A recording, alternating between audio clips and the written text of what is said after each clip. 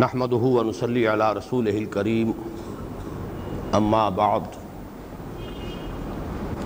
آج ہمیں اللہ کے نام سے سورۃ الشمس کا مطالعہ کرنا ہے۔ آئیے کہ اس سے پہلے کہ ہم اس کا ترجمہ اور اس کے مفہوم کے بارے میں کسی قدر تفصیل میں جائیں، ان آیات مبارکہ کی تلاوت کر لیں۔ اعوذ باللہ من الشیطان الرجیم، بسم اللہ الرحمن الرحیم۔ والشمس وضحاها والقمر اذا تلاها والنهار اذا جلاها واللیل اذا یغشاها والسماء وما بناها والارض وما طحاها ونفس وما سواها فألهمها فجورها وتقواها قد أفلح من زكاها وقد خاب من دساها كذبت ثمود بطغواها إذ انبعث أشقاها فقال لهم رسول الله ناقة الله وسقياها فكذبوه فعقروها فدمدم عليهم ربهم بذنبهم فسواها ولا يخاف عقباها صدق الله العظيم۔ رب اشرح لي صدري ويسر لي أمري واحلل عقدة من لساني يفقهوا قولي۔ اللهم ربنا الہمنا رشدنا واعذنا من شرور انفسنا، اللهم ارنا الحق حقا وارزقنا اتباعه وارنا الباطل باطلا وارزقنا اجتنابه، آمین یا رب العالمین۔ جس چہار سورہ نور و ظلمت کا کافی عرصے سے تذکرہ ہو رہا تھا، آج ہم اللہ کے فضل سے وہاں پہنچ گئے ہیں۔ یہ بات میں نے بارہا عرض کی ہے کہ قرآن حکیم میں مکی اور مدنی صورتوں کے حساب سے جو 7 گروپ ہیں، ان میں سے جو آخری گروپ ہے جو سورۃ الملک سے شروع ہوا، اس کی اکثر و بیشتر صورتیں مکی ہیں۔ آخر میں آ کر چند چھوٹی چھوٹی صورتیں، اور ان کے بارے میں بھی خاصا اختلاف ہے کہ ان میں سے کون سی فی الواقع مدنی ہے اور کون سی مکی ہے۔ تقریباً یہ پورا گروپ جو ہے مکیات پر مشتمل ہے۔ آج ویسے بھی نوٹ کر لیجئے کہ اس گروپ میں کل 48 صورتیں ہیں۔ ہم بالکل نصف پر پہنچ چکے ہیں تعداد کے اعتبار سے۔ 24 صورتیں ہم پڑھ چکے ہیں، 24 صورتیں بقایا ہیں، 2 صورتوں کے 12 جوڑے۔ ان صورتوں میں میں نے اس سے پہلے عرض کیا ہے کہ سورہ مزمل کے بعد سے اختتام تک نمایاں جوڑے ہیں صورتوں کے، 2 صورتوں کے جوڑے۔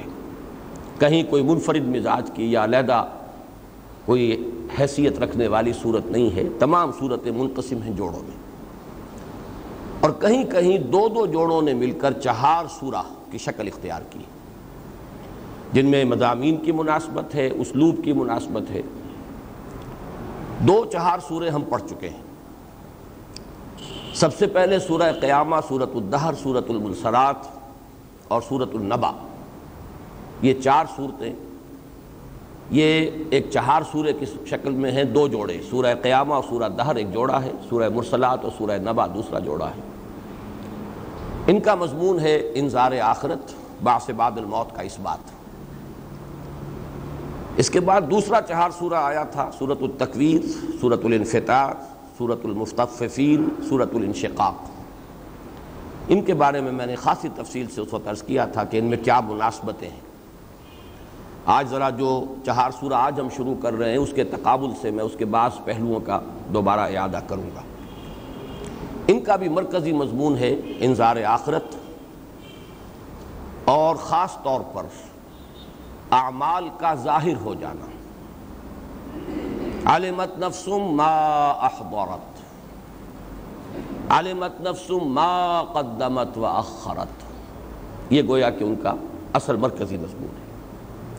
اب یہ 4 سورہ نور و ظلمت، اس کے بارے میں بعد میں عرض کروں گا، اس کے بعد ایک اور 4 سورہ آئے گا، سورۃ الزلزال، سورۃ العادیات، سورۃ القارعہ، سورۃ التکاثر۔ یہ 4 ہیں مجموعے 4 سورتوں کے 2 جوڑوں پر مشتمل۔ اب ذرا ایک تقابل کیجئے کہ ایک 4 سورہ جو سورۃ التکویر، سورۃ الانفطار، سورۃ المطففین اور سورۃ الانشقاق پر مشتمل تھا، اور یہ 4 سورہ جو اب ہم پڑھنے لگے ہیں، ان میں ایک فوری تقابل کے اعتبار سے بات چیزیں جو ہے بہت نمایاں ہیں۔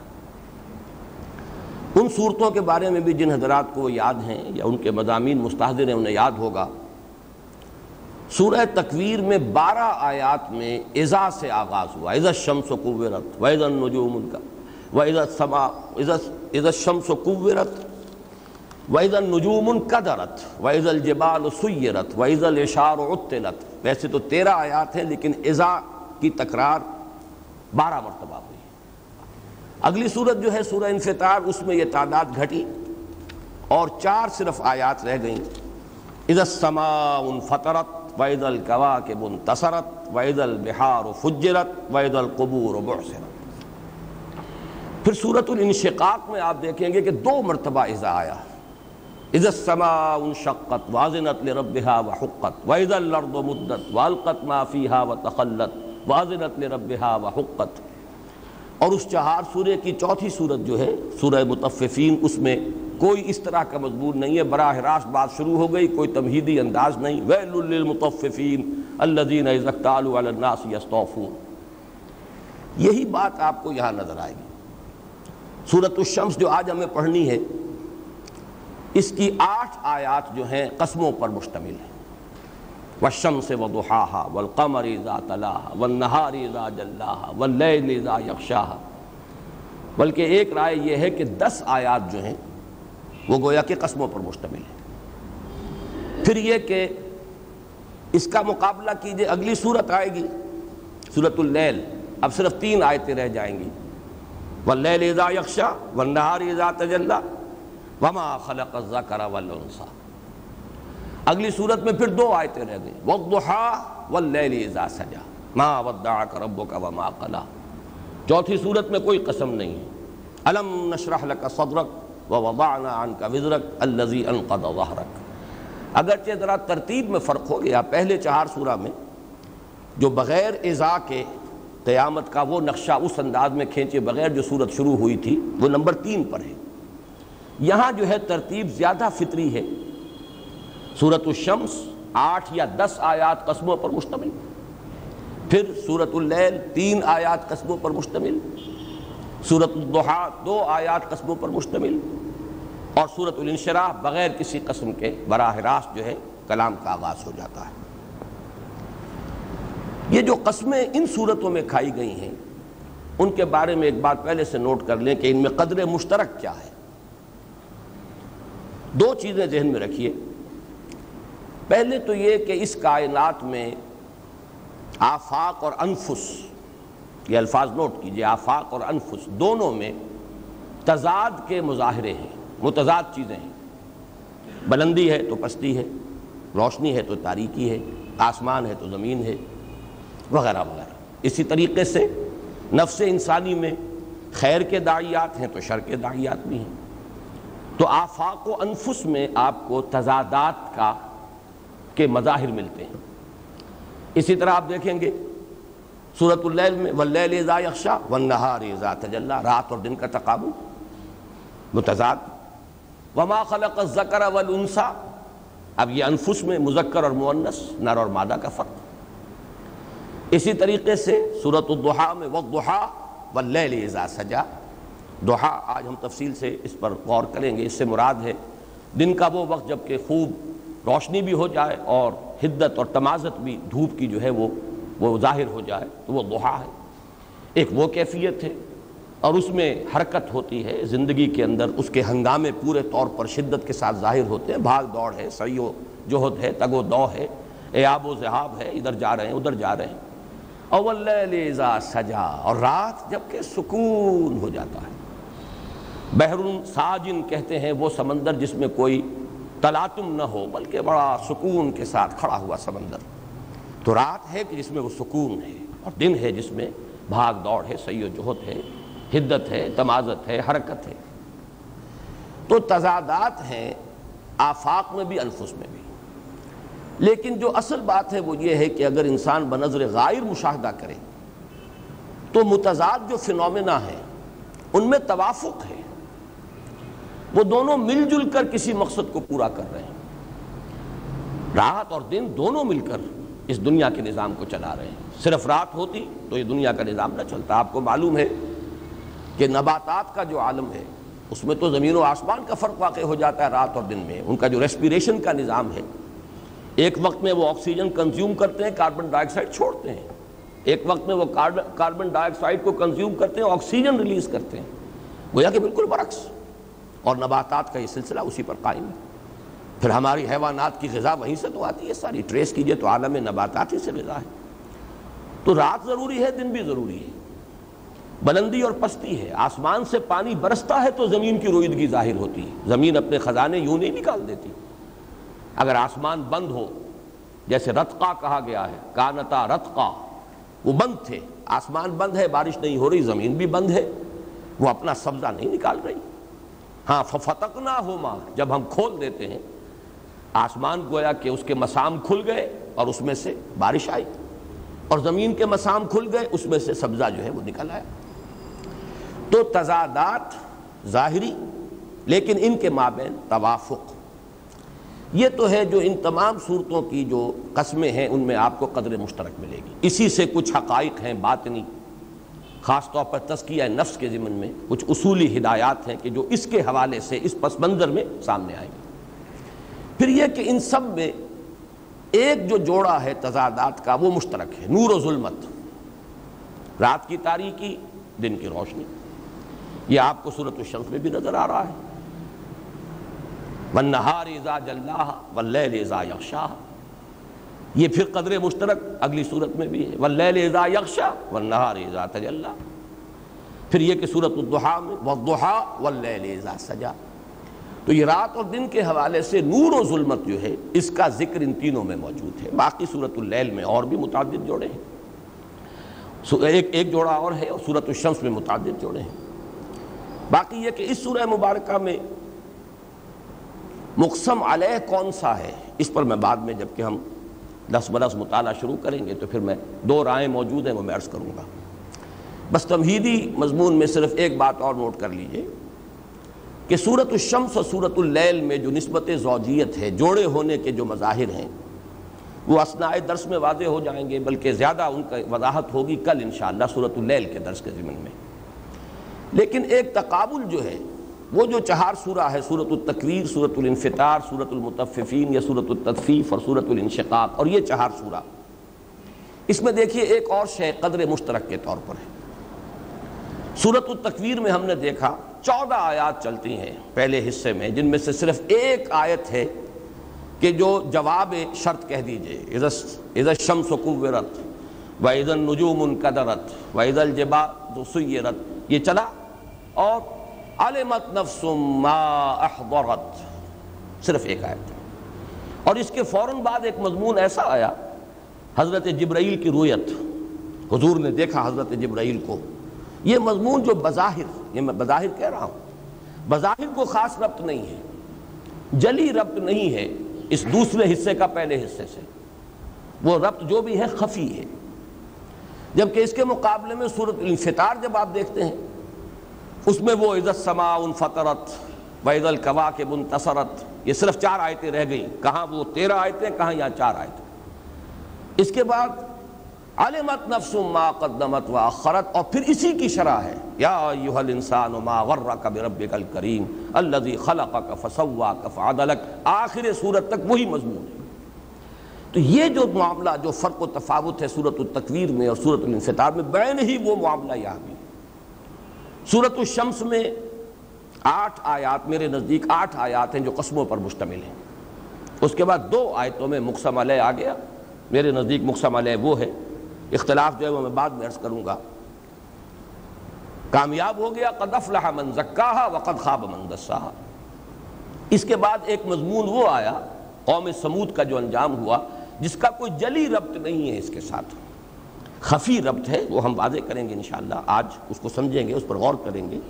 اس طرح کا نمایاں اور جلی ربط نہیں ہے، جبکہ سورۃ اللیل میں بالکل جس طرح سورۃ الانفطار کا معاملہ ہے، 3 آیتوں میں قسمیں آئیں، واللیل اذا یغشی والنہار اذا تجلی وما خلق الذکر والانثی ان سعیکم لشتی، اب اسی کی شرح ہے جو آگے چل رہی ہے۔ فاما من اعطى واتقى وصدق بالحسنى فسنيسره لليسرى واما من بخل واستغنى وكذب بالحسنى فسنيسره للعسرى۔ ساری صورت جو ہے اسی کی تشریح پر مشتمل ہے، جیسے کہ سورۃ الانفطار میں پوری صورت جو ہے اس مقسم علیہ کے بعد علمت نفس ما قدمت واخرت، اسی کی تشریح ہے جو سورۃ الانفطار کے اختتام تک جائے گی۔ باقی جو ان کے مابین ایک گہرا ربط ہے وہ یہ ہے کہ نظر یہ آ رہا ہے کہ قد افلح من زکاہا وقد خاب من دساہا۔ 2 آیتوں میں جو مضمون آیا ہے نٹشل میں، تزکیہ نفس، کامیاب ہوا جس نے اپنے نفس کو پاک کر لیا، اور ناکام ہوا جس نے اسے دبا دیا۔ اسی کی تفصیل ہے کہ جو سورۃ اللیل میں آئے گی۔ تو یہ دونوں صورتیں تو باہم یوں سمجھیے اس طرح جڑی ہوئی ہیں کہ ایک میں اجمال ہے، ایک میں تفصیل ہے، مضمون بالکل ایک ہے۔ فرق اگر ہے تو صرف یہ کہ یہاں قسمیں زیادہ اور یہاں مضمون جو ہے اصل مقسم علیہ مختصر، وہاں قسمیں کم اور مقسم علیہ جو ہے اسے کھول دیا گیا۔ اس اعتبار سے تعداد آیات کے حوالے سے تو ایک ریسیپروکل نسبت ہے، عکسی ترتیب ہے، لیکن ویسے مضمون کے اعتبار سے جو اجمال ہے سورۃ الشمس کا، اسی کی تفصیل ہے جو سورۃ الضحیٰ میں ہے۔ بس اب آغاز کرتے ہیں مطالعے کا۔ والشمس وضحاہا، قسم ہے سورج کی اور اس کی دھوپ کی۔ کسی نے ترجمہ روشنی بھی کیا ہے، لیکن یہ ہے کہ کسی نے اس کی گرمی سے بھی تعبیر کیا ہے، لیکن میرے نزدیک بہترین جو اس کی تعبیر جن حضرات نے دھوپ کا ترجمہ کیا ہے وہ صحیح ترین اور جامع ترین تعبیر ہے۔ اس لفظ کو ذرا پہچان لیجئے، ضحو، اصل میں یہ ہے ضاد حا حا ضح۔ یہ ضح کا لفظ آتا ہے ظل کے مقابلے میں، ظل ہے سایہ، اور ضح اس کے مقابلے میں کسی شے کا روشن ہونا، نمایاں ہونا، جلی ہونا، ظل کا کے برعکس۔ لیکن بہت سے ایسے الفاظ کے جن کا مادہ جو ہے سے حرفی، اس میں آخر میں 2 حرف آ رہے ہوں تکرار کے ساتھ، جیسے آج اس صورت میں یہ بحث کئی مرتبہ آئے گی، رب، را با با، لب، لام بی با با، اسی طریقے سے ضح، ضاد حا حا، لیکن ان میں اکثر جو ہے آخری حرف بدل جاتا ہے کسی حرف علت کے ساتھ، تو ضحف بن گیا۔ اور الضحف کہتے ہیں صبح کا وہ وقت جب کہ روشنی ہو جائے، تمازت نہ ہو۔ سورج طلوع ہو گیا ہے، روشنی تو ہو گئی، جسے ہم عام الفاظ میں عرف عام میں کہتے ہیں اشراق کا وقت، اور ایک نفل نماز آپ کو معلوم ہے صلاۃ الاشراق۔ سورج طلوع ہو گیا ہے، ذرا سا اوپر ہو گیا ہے، لیکن یہ کہ روشنی تو ہو گئی، اجالا تو ہو گیا، اندھیرا ختم ہوا، لیکن ابھی اس میں کوئی حدت یا تمازت نہیں، گرمی نہیں۔ اس سے آگے آتا ہے یہ ضحیٰ۔ ضحیٰ وہ وقت ہے جب کہ ذرا تمازت بھی ہو جائے، حدت بھی ہو جائے، روشنی تو پھر ہو ہی جائے گی پوری۔ اس کے حوالے سے بھی نوٹ کر لیجئے، ایک صلاۃ الضحیٰ ہے، یہ بھی نفل نمازوں میں سے، حضور صلی اللہ علیہ وسلم اس کا خاص طور پر اہتمام فرماتے تھے۔ جیسے کہ زوال کے بعد صلاۃ الظہر ہے، تقریباً اتنے ہی فاصلے پر زوال سے قبل صلاۃ الضحیٰ ہے۔ آج کل کا ہمارا جو نظام الاوقات ہے، ہم جو جس یعنی ساعات کا جو ہماری گنتی کا حساب ہے، تو 10 بجے کا وقت تقریباً وہ ہے۔ جیسے عام طور پر کچھ حضرات جلدی بھی پڑھتے ہیں صلاۃ الظہر، لیکن عام طور پر آپ نے دیکھا ہوگا 2 بجے 1:30 بجے، یہ 1.5-2 گھنٹے بعد پڑھتے ہیں زوال کے۔ اسی طریقے سے اتنا ہی قبل زوال کے صلاۃ الضحیٰ ہے، اور عام طور پر اس کی بھی حضور 12 ہی رکعتیں پڑھا کرتے تھے، جیسے کہ صلاۃ الظہر کی بھی فرض نماز، پھر اس کے ساتھ جو پہلی سنتیں ہیں، بعد کی سنتیں ہیں، 2 نفل ہیں، تو 12 کی تعداد بنتی ہے۔ صلاۃ الضحیٰ کی بھی حضور کے معمول میں 12 رکعتیں تھیں۔ اس سے آگے ایک لفظ آتا ہے الضحیٰ، یہ گویا کہ اور اس میں مبالغہ ہے، جب انتہائی شدت کو پہنچ جائے اور دن بالکل نصف النہار کے قریب پہنچ جائے، حدت ہو، تمازت ہو، یہ ضحیٰ ہے۔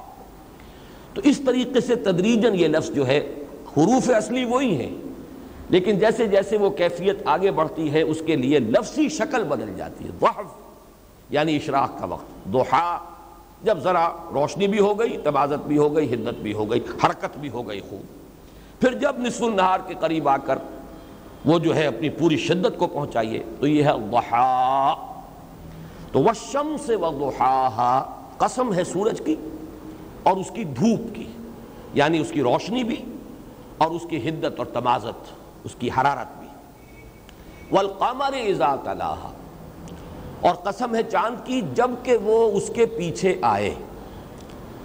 یہ جو تلا یتلو کا مادہ ہے یہ آتا ہے کسی شے کے پیچھے پیچھے چلنا. تلاوت اسی سے بنا ہے، اور تلاوت کا کے لیے یہ لفظ کیوں مستعمل ہے، اس مادے سے کیوں آیا یہ کہ جب آپ کوئی چیز پڑھ رہے ہوتے ہیں تو آپ فالو کرتے ہیں ٹیکسٹ کو.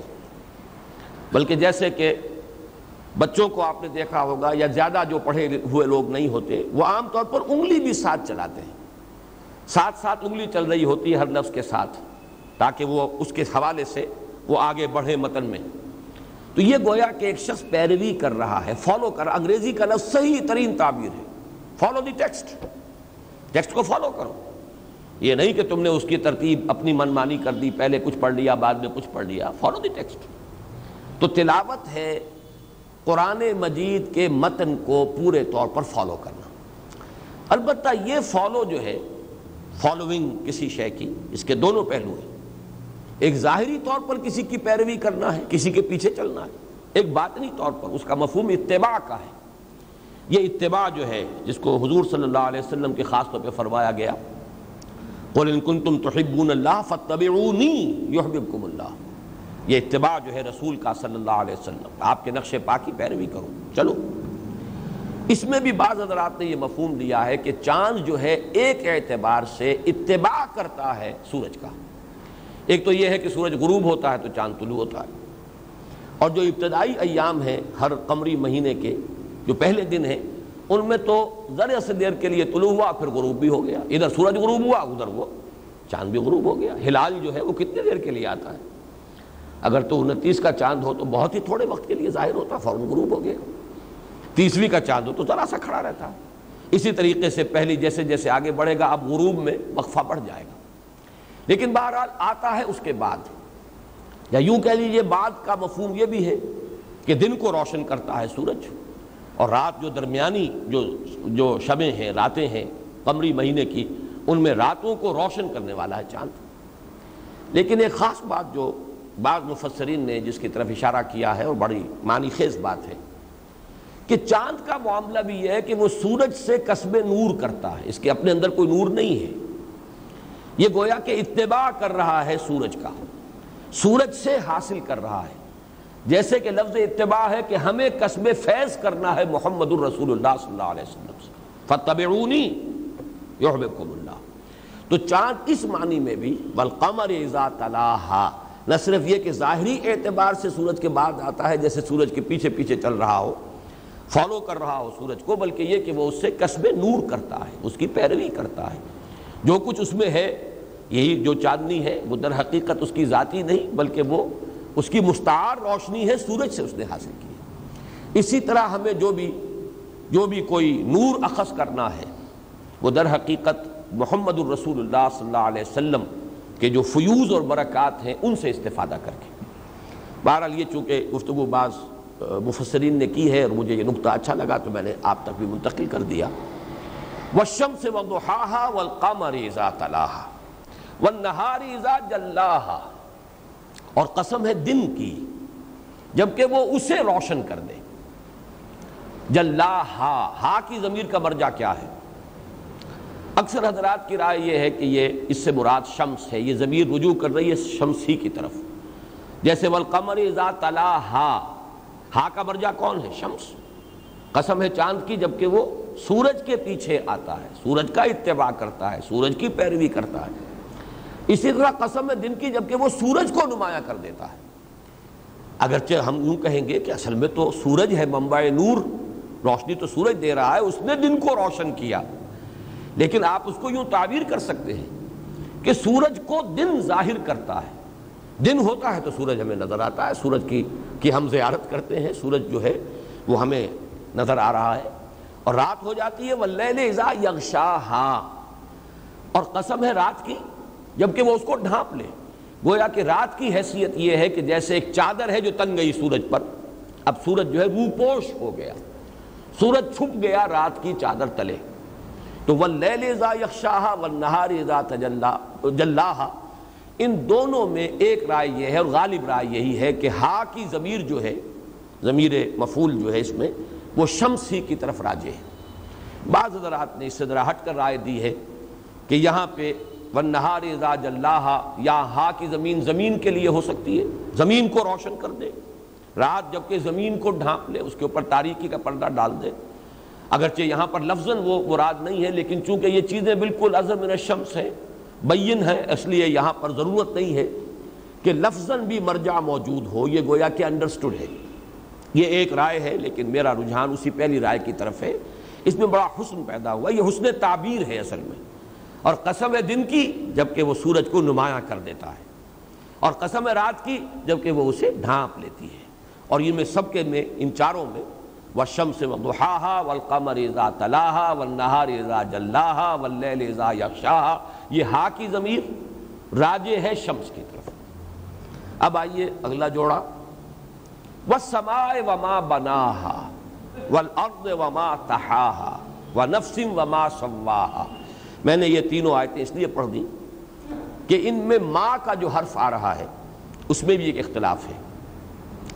ایک تو یہ کہ ما کو من کے معنی میں لیا گیا ہے، اور قسم ہے آسمان کی اور اس کی جس نے کہ اسے بنایا، اور قسم ہے زمین کی اور اس ہستی کی جس نے اسے بچھایا، اور قسم ہے نفس کی اور اس ذات کی جس نے اس کا تسویہ کیا، اس کو سنوارا، اس کی نوک پلک درست کی۔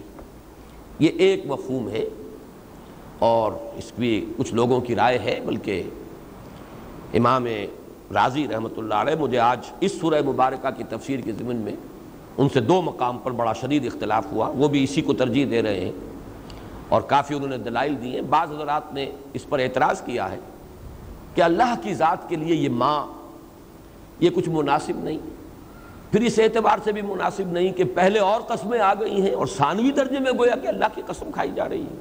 یہ بھی اللہ تعالیٰ کی جلالت شان کے کچھ منافی ہیں، لیکن کچھ جوابات ان کے دیے ہیں امام رازی نے، لیکن میں یہ سمجھتا ہوں کہ وہ جوابات قوی نہیں ہیں۔ اکثر حضرات کی جو رائے ہے مجھے اسی سے اتفاق ہے کہ ماں مصدریہ ہے، جیسے ہم نے پڑھا نا، افلا ينظرون الى الابل كيف خلقت والى السماء كيف رفعت والى الجبال كيف نصبت والى الارض كيف سطحت۔ یہ کیف دیکھتے نہیں، یہ سورج دیکھتے نہیں یہ اونٹ کو کہ کیسے بنایا گیا، اس کی خلقت میں کس کی حکمت جو ہے وہ ظاہر ہو رہی ہے۔ دیکھتے نہیں آسمان کو کیسے بلند کر دیا گیا، لیکن یہ کہ اس کی در حقیقت یہ جو علو شان ہے آسمان کی، وہ کوئی ہستی ہے جس کی علو شان کا مظہر ہے۔ کس کی علو مرتبت کی طرف یہ اشارے کر رہا ہے آسمان؟ دیکھتے نہیں زمین کو کیسے اس کو بچھا دیا گیا، کس کی ربوبیت کا مظہر ہے۔ اسی طریقے سے یہ کیف جو ہے یہاں پر ماں کی شکل اس نے اختیار کی۔ والسماء وما بناہا، قسم ہے آسمان کی اور جیسا کہ اسے بنایا، مستحکم کیا، مضبوط کیا، اٹھایا۔ رفع سمکہا فسواہا واغطش لیلہا واخرج ضحاہا، جیسا کہ سورۃ النازعات میں آ چکا ہے۔ تو یہ کیف اور ماں کیسے اللہ نے بنایا ہے، اس کی عظمت، اس کی بلندی، اس کا استحکام، اس کی پختگی۔ بنا کہتے ہیں تعمیر کرنے کو، بنا عمارت کو کہتے ہیں۔ تو یہاں پر میرے نزدیک اگرچہ قرآن مجید میں بعض جگہ پر ماں من کے لیے آیا ہے، اس کی مثالیں موجود ہیں، لیکن یہ ہے کہ کسی جگہ بھی یہ اور کسی مقام پر اللہ کی ذات کے لیے نہیں آیا۔ اور ویسے بھی جہاں بھی قرآن مجید میں اللہ کی قسم کھائی گئی ہے، میں یعنی پورے تیقن کے ساتھ تو نہیں کہہ سکتا کہ شاید کوئی استثناء ہو، لیکن جہاں تک میرا علم ہے اللہ کی قسم جب آتی ہے تو ایک ہی قسم ہوتی ہے، فَوَرَبِّ السَّمَاءِ وَالْأَرْضِ، اللہ اس رب کی قسم ہے، آسمان اور زمین کا جو رب ہے، وہ اور قسموں کے ساتھ مل کر اللہ کی قسم۔ یہ کچھ در حقیقت ان لوگوں کا قول صحیح ہے جو یہ کہتے ہیں کہ اللہ کی جلالت شان سے کوئی مناسبت رکھنے والی بات نہیں۔ پھر یہ کہ سورج اور چاند اور رات اور دن کی قسمیں پہلے اور پھر اللہ کی قسم. یہ بھی در حقیقت یہ ترتیب جو ہے یہ بھی اللہ تعالیٰ کی جلالت شان کے منافی ہے. تو مجھے یہی قول قوی معلوم ہوتا ہے. مراد کیا ہے؟ وَالسَّمَاءِ وَمَا بَنَاهَا، اور آسمان کی قسم ہے اور جیسا کہ اسے بنایا، استوار کیا، اٹھایا، بلند کیا. وَالْأَرْضِ وَمَا طَحَاهَا، اور قسم ہے زمین کی اور جیسے کہ اسے بچھایا. یہ طحا اور دہا، دہا کا لفظ آ چکا ہے سورۃ النازعات میں. وَالْأَرْضَ بَعْدَ ذَلِكَ دَحَاهَا أَخْرَجَ مِنْهَا مَاءَهَا وَمَرْعَاهَا وَالْجِبَالَ أَرْسَاهَا مَتَاعًا لَكُمْ وَلِأَنْعَامِكُمْ. تو دحا اور تحا یہ ایک ہی لفظ ہے. عربی زبان میں یہ بھی ہوتا ہے کہ جو قریب المخرج الفاظ حروف ہوتے ہیں وہ ایک دوسرے کی جگہ پر آ جاتے ہیں. بلکہ میں آج غور کر رہا تھا، یہ فونیٹکس کا ایک مضمون ہے. یہاں پر اگر ہم دحاہا پڑھتے تو وہ اتنا لطیف نہ ہوتا زبان پر ادائیگی میں، اس لیے کہ ضاد جو ہے وہ پہلے موجود ہے اور اس کے بہت قریب کا ہو جاتا دحاہا. والارض وما دحاہا، تو ضاد اور دال کا اتنا قریب آنا جو ہے صوتی اعتبار سے اس میں وہ لطافت نہیں ہے جو اس میں ہے. والارض وما طحاہا، اور قسم ہے زمین کی اور جیسا کہ اس کو بچھایا، ایک بچھونا بنا دیا، فرش بنا دیا. الذی جعل لکم الارض فراشا والسماء بناء وانزل من السماء ماء. تو یہ آسمان کے ساتھ زمین کا معاملہ یہ قرآن مجید میں بہت جگہوں پر آیا ہے. پھر اس کے بعد فرمایا وَنَفْسٍ وَمَا سَوَّاهَا، اور قسم ہے نفس انسانی کی اور جیسا کہ اسے برابر کیا، درست کیا، اس کی نوک پلک سنواری. اب اس کا مفہوم کیا ہے وہ میں ذرا بعد میں عرض کروں گا. یہاں پر قسموں کا معاملہ تو ختم ہو گیا، اگرچہ اگلی آیت اسی کے تابع ہے. وَنَفْسٍ وَمَا سَوَّاهَا فَأَلْهَمَهَا فُجُورَهَا وَتَقْوَاهَا. قسم تو کھائی گئی ہے نفس کی اور جیسا کہ اس کو بنایا، سنوارا، درست کیا، برابر کیا، اس کا تسویہ کیا. اس تسویہ کے لفظ پر ہم تفصیلی گفتگو کر چکے ہیں. سبح اسم ربک الاعلی الذی خلق فسوی. تخلیق کے بعد تسویہ ہوتا ہے، اس کی نوک پلک سنوارنا، درست کرنا، اس کو مزین کرنا. پھر یہ کہ تسویہ برابر کر دینا، اونچ نیچ ہے تو اسے ہموار بنا دینا. کہیں عدم توازن ہے تو اس کے اندر حسن جو ہے توازن میں ہوتا ہے، توازن پیدا کر دینا. یہ سب تسویہ کا مضمون ہے. وَنَفْسٍ وَمَا سَوَّاهَا فَأَلْهَمَهَا، یہ تسویہ کی تفسیر ہے جو آگے آ رہی ہے. یعنی تسویہ انسان میں ظاہری اعتبار سے بھی ہے، اس کے جو نقوش ہیں، اس کے جو فیچرز ہیں ان میں توازن.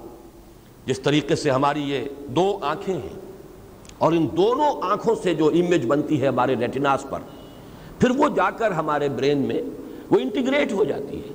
یہ جو 3 ڈائمنشنل ہماری جو ویژن ہے یہ در حقیقت ان دو آنکھوں کی وجہ سے. ایک ہو تو وہ 3rd ڈائمنشن پھر واضح نہیں ہوتی انسان پر، اور ذرا سا ان کے اندر اگر سکوئنٹ پیدا ہو جائے تو آدمی کو 2 چیزیں نظر آنے لگتی ہیں.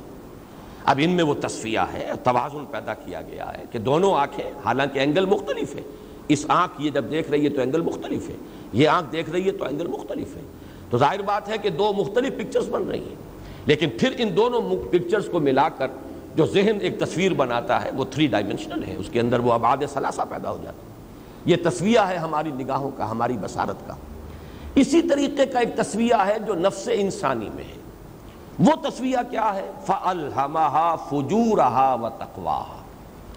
پھر الہام کر دیے اسے، اس کی نیکیاں بھی، اس کی بچاؤ والی بات بھی، تقویٰ کا میں لفظی مفہوم لے رہا ہوں. اور فجور فجر سے بنا ہے، پھٹ جانا. یعنی پھٹنا کیا ہے؟ جو میں نے ایک لفظ استعمال کیا تھا جبکہ سورۃ الفجر کی آخری آیات نفس مطمئنہ کے ضمن میں میں کچھ وضاحت کر رہا تھا. نفس مطمئنہ، نفس امارہ، نفس لوامہ. تو میں نے عرض کیا تھا کہ انسان کا جو لبیڈو یا اڈ ہے، اس کا وجود حیوانی، اس کے تقاضا جب ابھرتا ہے تو ایک ٹینشن ڈیولپ ہو جاتا ہے، اور یہ ٹینشن اگر انسان کی خود ہی مضبوط ہے تو اسے قابو میں رکھتی ہے.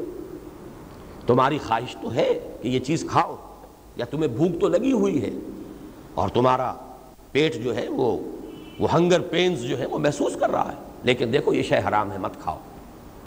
لیکن فجر کہتے ہیں پھٹنے کو. جب وہ نفس پھٹ پڑا، اس نے وہ خودی یا جو اللہ کا حکم ہے حلال اور حرام کا، اب اس کو اس نے نظر انداز کر دیا، وہ پھٹ پڑا. وہ ٹینشن جو ہے وہ ریلیز ہو رہا ہے اپنی خواہش کی تکمیل سے۔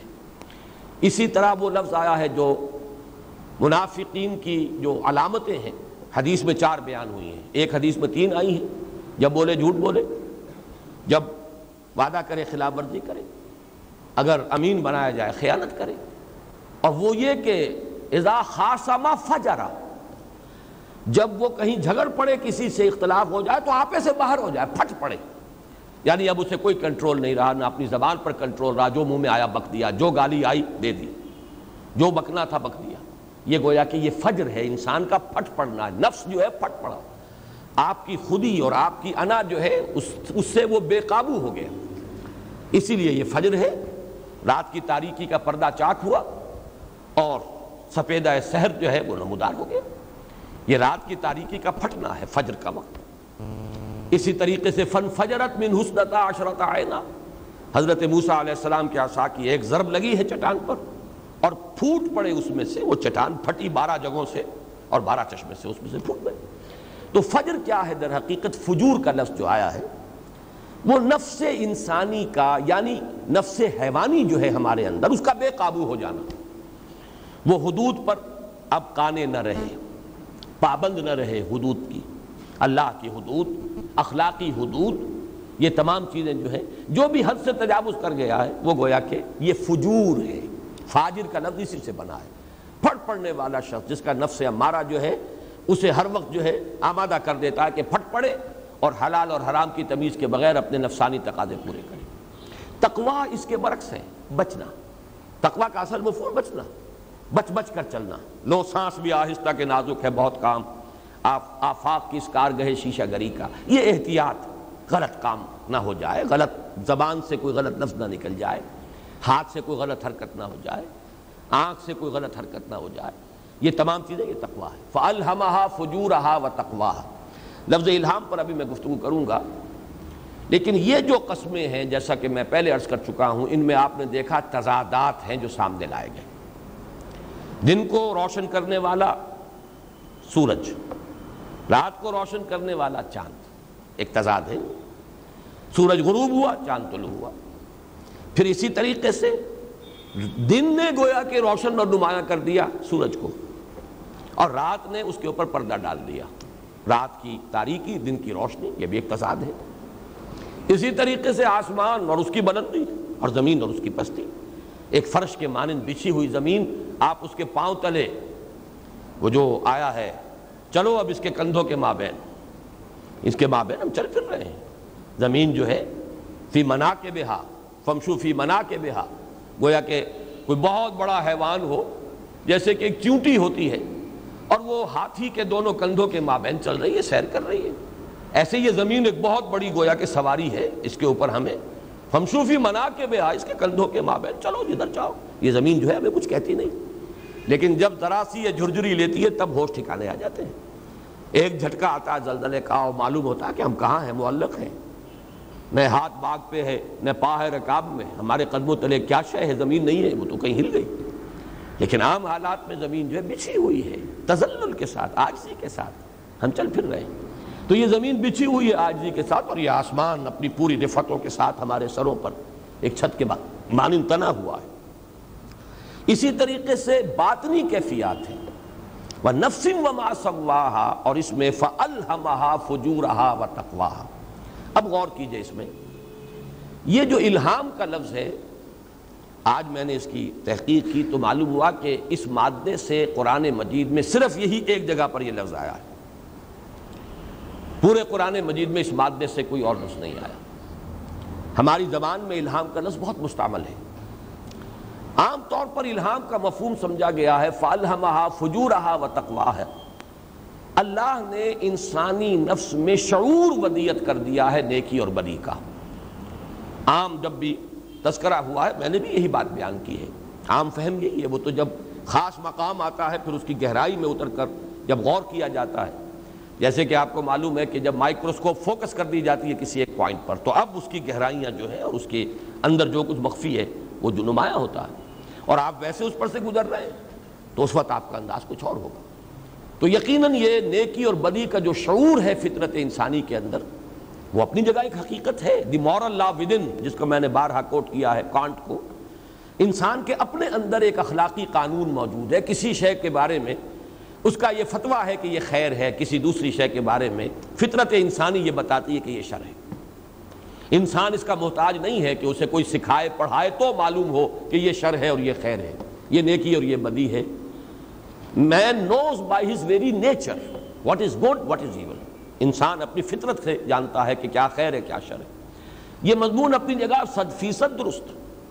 لیکن یہاں کا معاملہ جو ہے یہ ذرا اور گہرائی کی بات ہے جو اس مقام پر آئی. الہام کا لفظی مفہوم کیا ہے وہ آج سمجھیے. اگرچہ ہمارے ہاں وحی خفی کے لیے یہ لفظ مستعمل ہے، وحی کی قبیل کی ایک شے الہام بھی ہے، اور یہ الہام کا سلسلہ اب بھی جاری ہے. اللہ کے نیک بندوں کو الہام ہوتا ہے، کشف ہوتا ہے، رؤیا صادقہ، سچا خواب جو کچھ رات کو دیکھا اگلے دن یا چند دنوں کے بعد وہ واقعہ جوں کا توں ظہور میں آ گیا، وقوع پذیر ہو گیا. تو یہ رؤیا صادقہ، کشف، الہام، یہ در حقیقت وحی ہی کی وہ ناقص صورتیں کہہ لیں یا یہ کہ نامکمل. یہی چیزیں جب نبی کے لیے ہوتی ہیں تو وہ مکمل بھی ہوتی ہیں، محفوظ بھی ہوتی ہیں. نبی کا الہام بھی وہی ہے، نبی کا خواب بھی وہی ہے. حضرت ابراہیم نے خواب ہی میں تو دیکھا کہ میں بیٹے کو ذبح کر رہا ہوں، انی ارا فی المنام انی اذبحک. انہوں نے اللہ کا حکم سمجھا اسے، اس لیے کہ نبی کا خواب پروٹیکٹڈ ہوتا ہے، کوئی اس کے اندر القائے شیطان نہیں ہو سکتا، وہ لازماً الہام ربانی ہی پر مشتمل ہے. حضور نے خواب دیکھا تھا کہ ہم عمرہ کر رہے ہیں، آپ نے سفر کیا، اور پھر سورہ فتح میں اللہ تعالیٰ نے فرمایا لقد صدق اللہ رسولہ الرؤیا بالحق. بالکل سچا خواب تھا جو اللہ نے دکھایا تھا، اس میں کوئی غلط بات نہیں تھی. لیکن ایک ہے وحی نبوت، وحی جلی، اس کا ایک ایک حرف محفوظ ہوتا ہے، ایک ایک لفظ، وہ وربل ریولیشن ہے، وہ وحی باللفظ ہے.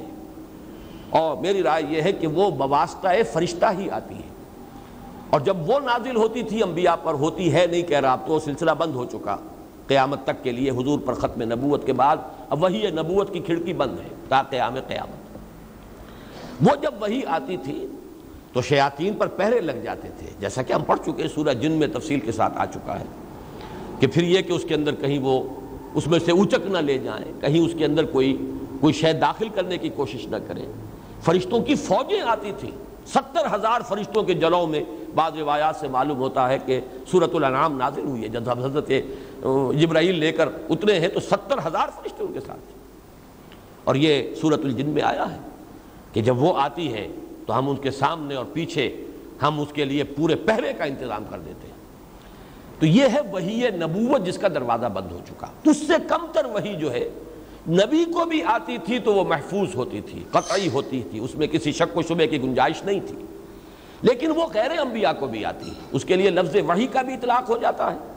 جیسے کہ حضرت موسیٰ کی والدہ کو اس کے لیے لفظ وحی آ گیا، وہ نبی تو نہیں تھی. یا جیسے فرمایا وَأَوْحَيْتُ إِلَى الْحَوَارِيِّينَ، حضرت مسیح کے حواریین کو اللہ فرماتا ہے، یعنی میں نے ان کے دل میں ڈال دی یہ بات کہ اب میرے اس رسول پر ایمان لاؤ، ان آمنوا بی بے رسولی، ایمان لاؤ مجھ پر اور میرے رسول پر. اسی طریقے سے وحی کا لفظ آ جاتا ہے اوحیٰ ربک الی النحل، شہد کی مکھی کو وحی کی. یہ تمام الفاظ جو ہے وحی کا اطلاق مجازن ہوگا. اور اس کے میں نے عرض کیا ہے کئی مرتبہ کہ یہ ہدایت ربانی کے مختلف مراحل ہیں. جبلی ہدایت بھی ہے، جبلی ہدایت کے لیے بھی لفظ وحی آ گیا. لیکن الہام جو ہے وہ وحی نبوت سے کم تر جو چیزیں آ سکتی ہیں انسان کو، غیر نبی کو بھی مل سکتی ہیں. ان میں کشف ہے، رؤیا صادقہ ہے، الہام ہے، تحدیث ہے. اللہ تعالیٰ کلام کرتا ہے. محدث کہتے ہیں اس سے وہ شخص جس سے اللہ کلام کرے. جیسے کہ حضور نے فرمایا کہ ہر نبی کے امتیوں میں محدث ہوتے ہیں، محدث نہیں. محدث تو وہ ہیں جو ماہرین حدیث ہیں، علماء ہیں، ائمہ حدیث ہیں، جنہوں نے محنتیں کی ہیں. آج ہم محدث کہتے ہیں جو عالم حدیث ہے. محدث جس سے کہ اللہ تعالیٰ گفتگو کرتا ہے، کلام کرتا ہے. حضور نے فرمایا ہر نبی کی امت میں محدث ہوتے ہیں، اور میری امت کا محدث عمر ہے رضی اللہ تعالیٰ، اللہ اس سے کلام کرتا ہے. تو ایک تو الہام کا مفہوم یہ، لیکن آج لفظی معنی ذرا سمجھیے. اس کا جو ثلاثی مجرد میں آئے گا لہما. لہما کا معنی ہے کسی شے کو چپکے سے نگل جانا. یہ جب میں غور کر رہا تھا اس کی لغوی اصل پر، تو یہ بعض آپ نے جاسوسوں کی جو حالات آتے ہیں ان کی کہانیاں، اس میں آتا ہے کہ جو اہم جاسوس ہوتے ہیں ان کو کوئی کیپسولز دیے گئے ہوتے ہیں زہر کے، انسٹنٹینیس ڈیتھ کے لیے، اور بسا اوقات وہ اپنے منہ میں رکھتے ہیں کہ جیسے ہی گرفتار ہو اسے نگل جائے خاموشی سے، اس لیے کہ ٹارچر کے ذریعے سے ان سے کوئی راز اگلوا نہ لیے جائیں۔ تو یہ کام ہوتا ہے، خاموشی سے چپکے سے کوئی چیز نگل جانا، یہ ہے لہما۔ اسی کے لیے جو لفظ آتا ہے جو علماء لغت ہیں انہوں نے بلع یا ابتلع، ان دونوں کا ایک ہی مفہوم ہے، کسی چیز کو نگل جانا۔ یا ارض ابلعی ماء کے، اے زمین، جیسے کہ آیا ہے سورہ ہود میں، جب حضرت نوح کی قوم کو ہلاک کیا گیا تو زمین سے بھی پانی کے سوتے پھوٹے، فجرنا الارض عیونا، اور آسمان سے بھی چھاجو پانی برسا، اور دونوں پانی جو ہے وہ جڑ گئے، مل گئے۔ والتقى الماء على شيء قد قدر، جو طے چیز ہو چکی تھی اس کے لیے یہ زمین کا پانی آسمان کے پانی مل گئے۔ لیکن سورہ ہود میں ہے پھر کہا گیا، اب جب وہ ہلاک ہو گئی قوم، مقصد پورا ہو، یا ارض ابلعی ماءک، اے زمین اب اپنے پانی کو واپس نگل جا۔ زمین نے اپنے پانی کو دوبارہ نگل لیا۔ تو بلع اور ابتلع، کسی شے کو خاموشی سے خفیہ طور پر نگل جانا، یہ ہے لہم۔ الہم یلہم الہاماً باب افعال ہے، کسی کو کوئی شے نگلوا دینا، کسی خفیہ طور پر کوئی شے کسی کے اندر اتار دینا، یہ ہے در حقیقت الہام کا اصل مفہوم۔ اور اس میں صرف کسی شے کا شعور اور ادراک اور علم نہیں، بلکہ اس کے داعیات اور محرکات۔ فَأَلْهَمَهَا فُجُورَهَا وَتَقْوَاهَا، ہمارے اندر اللہ نے اتارے ہوئے ہیں وہ داعیات بھی کہ جو فجور پر آمادہ کرنے والے ہیں، اور وہ داعیات اور محرکات بھی کہ جو خیر کی طرف اور تقویٰ کی طرف آمادہ کرنے والے ہیں۔ یہ پھر وہی علم النفس جو ہے قرآن حکیم کا، اس کو ذہن میں رکھیے، جیسا کہ میں تفصیل سے عرض کر چکا ہوں، یہ صرف پچھلے ہفتے تو یہ بحثیں جو ہے وہ آ چکی ہیں کہ یہ نفس جو ہے کبھی تو یہ آتا ہے پوری شخصیت کے لیے، یہ لفظ کبھی آتا ہے انسانی شخصیت کی باطنی حقیقتیں جو جزوی ہیں۔ ہمارے اندر ایک حقیقت وہ ہے جسے اڈ یا لیبیڈو سے تعبیر کیا جاتا ہے، حیوانی جبلتیں، یہ اڈ یا لیبیڈو، یہ نفس امارہ ہے، ان النفس لامارۃ بالسوء۔ ہمارے اندر جو وہ روح ربانی ہے، جو شعلہ ملکوتی ہے، جو ڈیوائن سپارک ہے، وہ ہے کہ جو خیر کی طرف ہمیں آمادہ کرنے والی شے ہے، وہ داعیہ بھی ہمارے اندر موجود ہے۔ یہ بحث میں نے کی اپنی ایک تحریر میں، نبی اکرم صلی اللہ علیہ وسلم کا مقصد بعثت، اس میں نے خارج اور باطن میں خیر و شر کے محرکات اور داعیات جو موجود ہیں۔ خارج میں ایک طرف داعیان خیر ہیں، انبیاء کرام ہیں، یا جیسے کہ سورہ سجدہ میں فرمایا گیا وَجَعَلْنَا مِنْهُمْ أَئِمَّةً يَهْدُونَ بِأَمْرِنَا، وہ امام ہدا جو لوگوں کو خیر کی طرف بلاتے ہیں، وہ متبعین ہیں اللہ کے رسول کے، صحابہ کرام تھے، حضور بھی دعوت دے رہے تھے خیر کی طرف، اور حضرت ابو بکر بھی بلا بلا کر لوگوں کو لا رہے تھے خیر کی طرف۔ عشرہ مبشرہ میں سے 6 وہ ہیں جنہیں کہ لا کر حضرت ابو بکر نے حضور کی جھولی میں ڈالا ہے رضی اللہ تعالیٰ عنہم اجمعین۔ تو داعیان خیر بھی ہیں اور داعیان شر بھی ہیں، مخفی بھی ہیں اور ظاہر بھی ہیں۔ مخفی داعیان شر کون ہیں؟ شیاطین جن۔ اور ظاہری داعیان شر کون ہیں؟ انسانوں میں سے جو متبع ہیں شیطان کے، ان کی ذریت معنوی، ایک ذریت صلبی ہے اس کی، ایک ذریت معنوی ہے۔ جنات بھی ہیں جو ہمیں شر کی طرف بلا رہے ہیں اور شر کو مزین کرتے ہیں، ابلیس اور اس کی ذریت۔ دوسری طرف یہ کہ انسانوں میں بھی ہیں وہ داعی کے جو شر کی طرف بلاتے ہیں، لوگوں کو برائی کی طرف، ایول کی طرف مائل کرتے ہیں۔ اسی طرح جو غیر مرئی ہیں، ملائکہ ہیں جو پیٹھ ٹھونکتے ہیں، شاباش دیتے ہیں، اہل ایمان کی تثبیت کا ذریعہ بنتے ہیں۔ انثبت الذین آمنوا، جاؤ میرے جو مومن بندے ہیں ان کے قدموں کو جما دو۔ تو معلوم ہوا کہ یہ داعیان خیر اور داعیان شر یہ خارج میں بھی ہے، لیکن یہی داعی خیر ہمارے اندر ہے، وہ ہماری روح، وہ شعلہ ملکوتی، وہ ڈیوائن سپارک، وہ ہمارے اپنے اندر ہے، وہ میلان ہے۔ اس کا میلان چونکہ وہ خود عالم بالا کی شے ہے، لہذا وہ بلندی کی طرف بلاتی ہے اور پکارتی ہے، اور ہمارا حیوانی وجود وہ اس خاک سے آیا ہے، وہ ہمیں پستی کی طرف کھینچتا ہے۔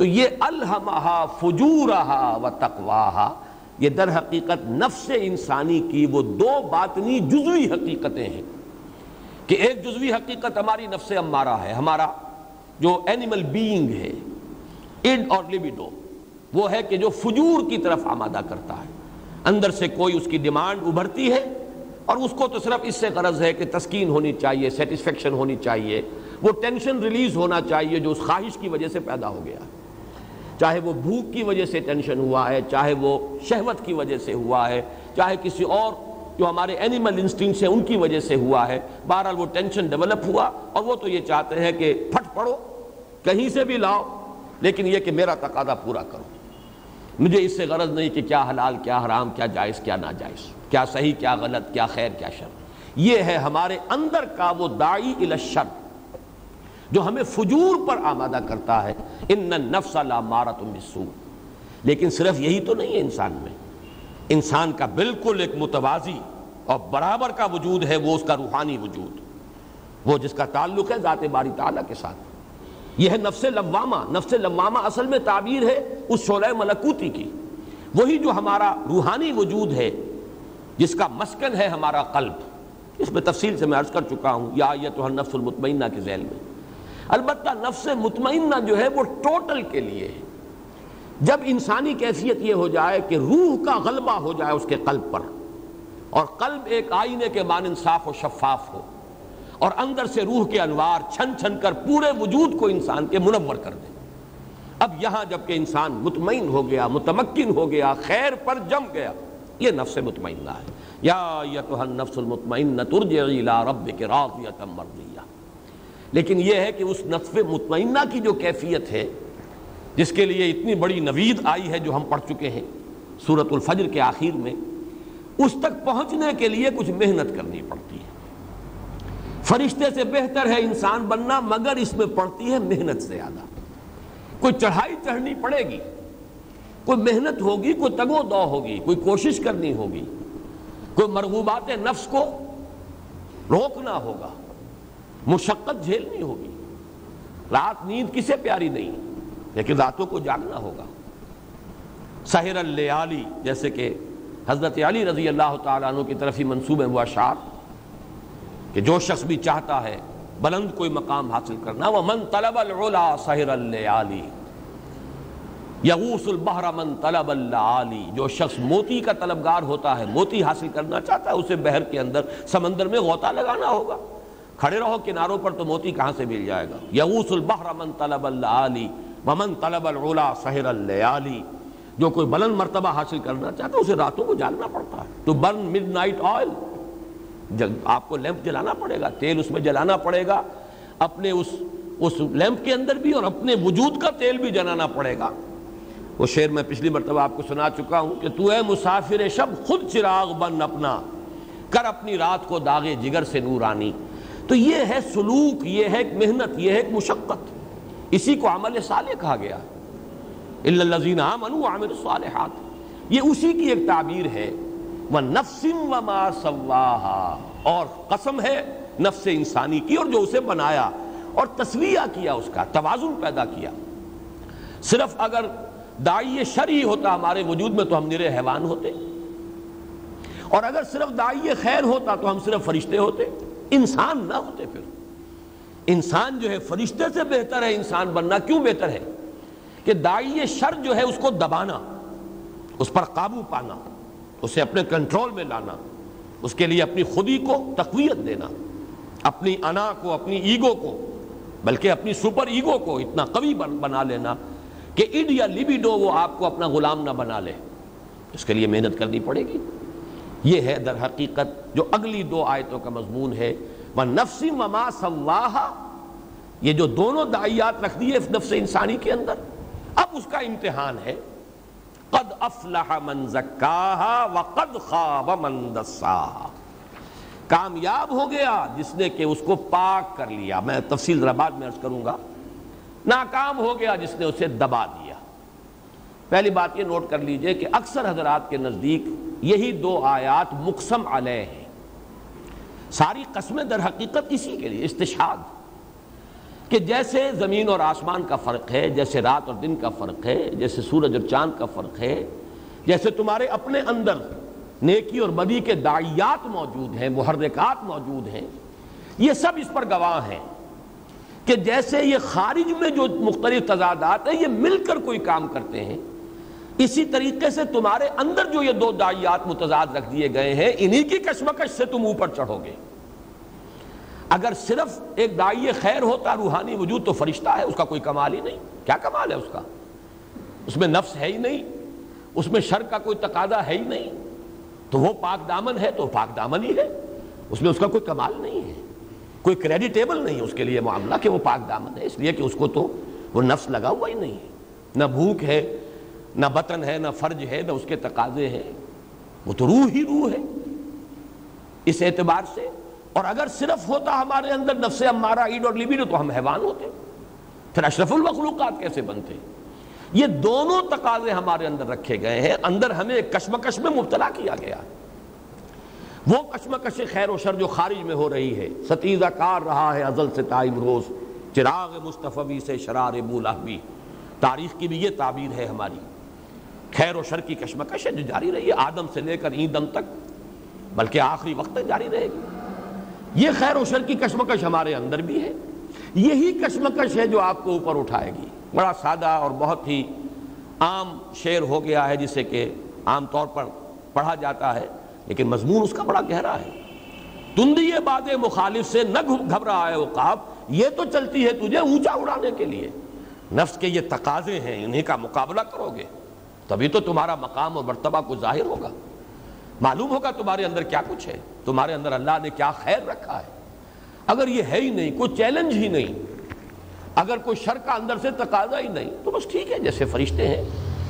وہ تو جب اللہ تعالیٰ نے فرمایا تھا، ارادہ ظاہر فرمایا تھا فرشتوں کے سامنے، وَإِذْ قَالَ رَبُّكَ إِنِّي جَاعِلٌ فِي الْأَرْضِ خَلِيفَةً قَالَ رَبُّكَ لِلْمَلَائِكَةِ إِنِّي جَاعِلٌ فِي الْأَرْضِ خَلِيفَةً قَالُوا أَتَجْعَلُ فِيهَا مَن يُفْسِدُ فِيهَا وَيَسْفِكُ الدِّمَاءَ وَنَحْنُ نُسَبِّحُ بِحَمْدِكَ وَنُقَدِّسُ لَكَ۔ یہ تو ہو ہی رہا ہے، تقدیس اور تسبیح اور تحمید، یہ تو ہم خادم ہیں، بجا لا رہے ہیں آپ کے ہر حکم کو۔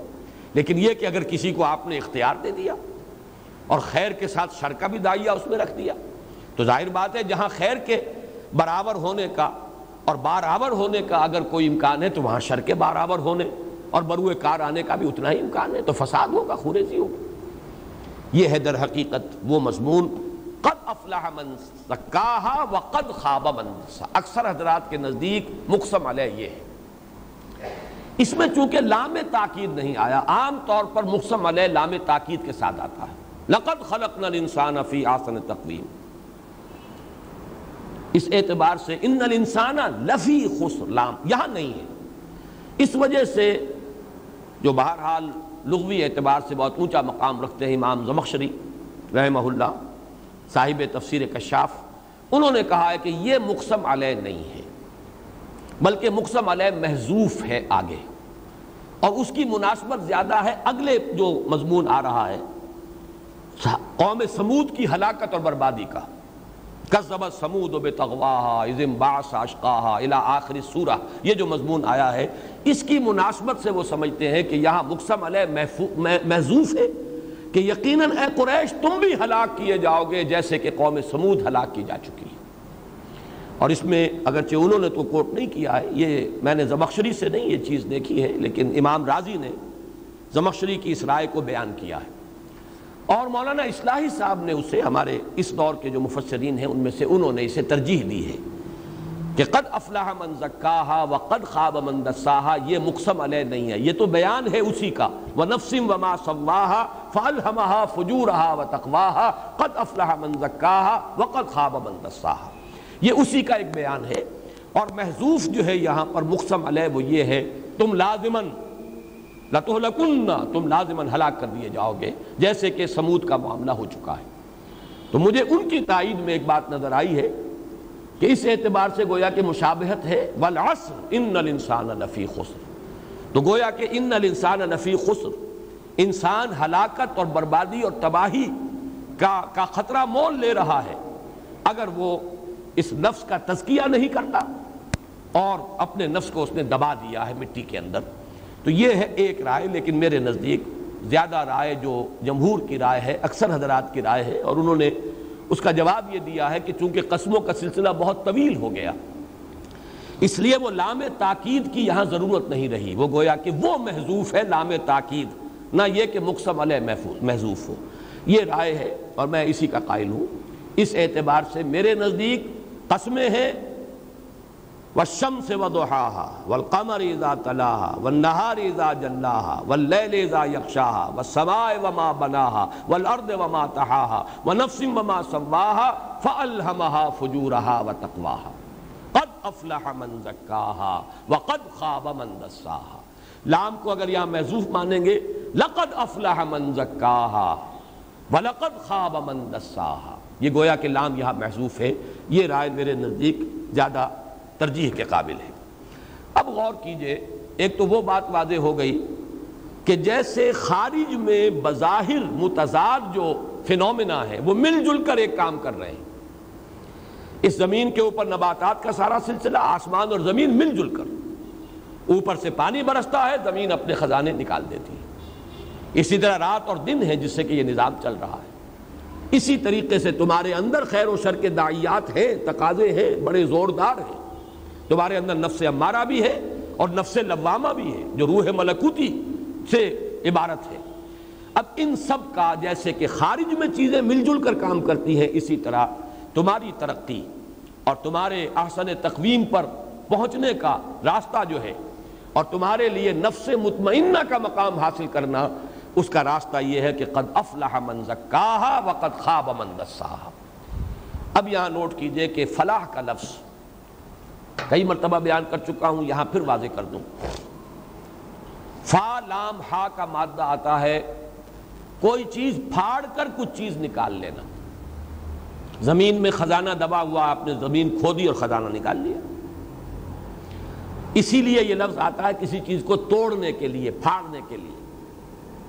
چنانچہ ان الحدید بالحدید یفلح، لوہا لوہے سے کاٹا جاتا ہے، لوہا لوہے سے کٹتا ہے۔ ان الحدید بالحدید یفلح، فلاح کہتے ہیں کسان کو کہ وہ اپنے ہل کی نوک جو ہے اس سے زمین کے دھرتی کے سینے کو چیرتا ہے اور اس کی زمین کو تلپٹ کرتا ہے، نیچے کی مٹی اوپر آتی ہے، اوپر کی نیچے جاتی ہے، یہ فلاح ہے۔ فلاحین کی تحریک مصر میں، ہمارے ہاں کی جو کسان تحریک ہے وہاں اس کو فلاحین کی تحریک کہا جاتا ہے۔ اچھا، فلاح تو ہوا پھاڑنا، افلح پھاڑ کر نکال لینا، کوئی شے برآمد کر لینا۔ قد افلح من زکاہا، اسی لیے میں نے کئی مرتبہ آپ کو بتایا ہے کہ شاہ عبد القادر رحمۃ اللہ علیہ نے قد افلح المومنون کا ترجمہ بڑا پیارا کیا ہے۔ اس قدر قریب لے آنا عربی کا کسی لفظ کا جو اصل جو اس کا مفہوم ہے، اردو میں کسی ایک لفظ میں اس کو اس طریقے سے بات، کام نکال لے گئے اہل ایمان، کام نکال لے جانا۔ آپ کی کسی سے کوئی ضرورت ہے، آپ جا کر اس سے اس انداز سے ہینڈل کرتے ہیں کہ اپنا کام اس سے کروا لیتے ہیں، کام نکال لے گئے اہل ایمان۔ قد افلح المؤمنون الذین هم فی صلاتهم خاشعون والذین هم عن اللغو معرضون۔ تو فلاح کا یہ مفہوم ذہن میں رکھیے، اس کی جو لغوی اصل ہے اس کے اعتبار سے۔ اسی طرح زکا، تزکیہ، اس کا مفہوم کیا ہے؟ دو مفہوم اس کے اندر شامل ہیں۔ کوئی آلودگی ہے اس سے پاک کر دینا، اور نمبر دو کسی شے کو نشو و نما دینا، پروان چڑھانا۔ اس کے زکا کے مفہوم میں، تزکیہ کے مفہوم میں یہ دو مفہوم بنیادی ہیں اہل لغت کے نزدیک۔ انما، نمو کہتے ہیں کسی شے کا پروان چڑھنا، تو انما جو ہے کسی شے کو پروان چڑھانا، یہ بھی لفظ تزکیہ کا ایک مفہوم ہے، اور اس کو اس کے اندر جو بھی ملاوٹیں ہوں، امپیورٹیز ہوں، ان کو ہٹا کر صاف کر دینا۔ جیسے کہیں پر سونا ہے، اب سونا ملا جلا ہے، وہ دھات ہے اس کی جو نکل رہی ہے، اور اس میں امپیورٹیز ہے، آپ نے صاف کیا اور سونا جو ہے اس کو آپ نے علیحدہ کر لیا۔ لوہا ہے، لوہے کی بھی اور ہے، اس کو آپ نے صاف کیا اور لوہا برآمد کر لیا، لوہا صاف کر لیا۔ تو تزکیہ کے یہ دو مفہوم ہیں، کسی شے کو آلودگی سے پاک و صاف کر لینا اور کسی شے کو نشو و نما دینا، یہ دونوں مفہوم ہیں۔ اور یہ دونوں مفہوم جمع ہو جاتے ہیں ایک فینومینن میں کہ جس کو ہم میں سے ہر شخص جانتا ہے۔ باغ کا مالی، کوئی باغیچہ ہے، اس کا مالی ہے، وہ کیا کام کرتا ہے؟ تزکیہ کا لفظ کا اطلاق ہوتا ہے اس کے ایک فعل پر. اس نے کچھ پودے لگائے ہیں خود. وہ پودے چاہے پھولوں والے پودے ہوں، گلاب کا پودا لگایا، یا پھلوں کے پودے ہیں، اس نے آم کا جو ہے پودا لگایا، اب چاہتا ہے وہ پروان چڑھے. یہ گلاب کا پودا پروان چڑھے، اس میں گلاب کے پھول لگے. آم کا یہ درخت جوان ہو اور اس میں پھر آم لگے. ایک تو اس نے خود لگائے پودے، ایک جھاڑ جھکاڑ ہے، خود رو گھاس ہے جو اس کے آس پاس اگ جاتی ہے. اور یہ جو گھاس ہے، خود رو گھاس یا جھاڑ جھکاڑ، زمین میں جو بھی اس کی قوت نمو ہے اس کو اس میں سے حصہ لے رہا ہے. یہ گھاس بھی اس میں سے جذب کر رہا ہے. وہ قوت، وہ خوراک جو اس کے اندر موجود ہے اس میں سے اس نے حصہ لے لیا. فضا میں سے بھی آکسیجن کو وہ جذب کر رہا ہے. وہ کیا کرتا ہے کہ کھرپی ہاتھ میں لے کر اور ایسی چیزوں کو وہ کھود کر پھینک دیتا تاکہ ساری قوت نمو جو زمین کی ہے وہ اس پودے کے حصے میں آئے جس کو میں چاہتا ہوں کہ پروان چڑھے. پوری فضا کے اندر جو بھی قوت موجود ہے وہ پوری کی پوری اس پودے کے لیے اویلیبل ہو، کوئی اور اس کا حصہ لینے والا اس میں سے موجود نہ ہو، اس لیے کہ یہ پروان چڑھے. اس عمل کا نام ہے عربی لغت میں تزکیہ. اب ان دونوں الفاظ کو جوڑ لیجئے. جب تک وہ آپ کے سامنے نہ ہو انسانی وجود کا مرکب ہونا، اس کا ایک حیوانی وجود ہے اور ایک اس کا روحانی وجود ہے. یہ روحانی وجود لپٹا ہوا ہے حیوانی وجود میں، مادی وجود، حیوانی وجود. ہمارا وزن اگر کوئی ہے تو آپ معلوم ہے وہ سارا وزن تو حیوانی وجود کا ہے، وہ روح کا تو کوئی وزن نہیں ہے، وہ تو عالم امر کی شے ہے، لیکن وہ مکمل روحانی وجود ہے. وہ لپٹا ہوا اس کے اندر، ملفوف ہے. اب جب تک کہ آپ اپنے اس حیوانی وجود کو پھاڑ کر اس میں سے اس کو برآمد نہیں کریں گے، اور جو آپ کی توانائیاں ہیں، آپ کی قوتیں ہیں جو حیوانی وجود کے تقاضے پورا کرنے میں لگی ہوئی ہیں، جب تک کہ اس کو ڈائیورٹ نہیں کریں گے روحانی وجود کی تربیت اور اس کے نشو و نما میں، تو آپ کا جو اصل وجود ہے، جو آپ کا مالک چاہتا ہے کہ آپ پروان چڑھیں، جس طور سے پروان چڑھیں، آپ جس مقام پر پہنچیں، مسجود ملائک ہونے کا مقام جو پوٹینشلی آپ کو حاصل ہے وہ آپ ایکچولی حاصل کر لیں، وہ ممکن نہیں ہے اس کے بغیر کہ اپنے وجود کو، حیوانی وجود کو پھاڑیں. اور اس میں سے جیسے گٹھلی پھٹتی ہے اور دو پتے جو ہیں آم کے نمودار ہوتے ہیں، پھر وہ پروان چڑھتے ہیں.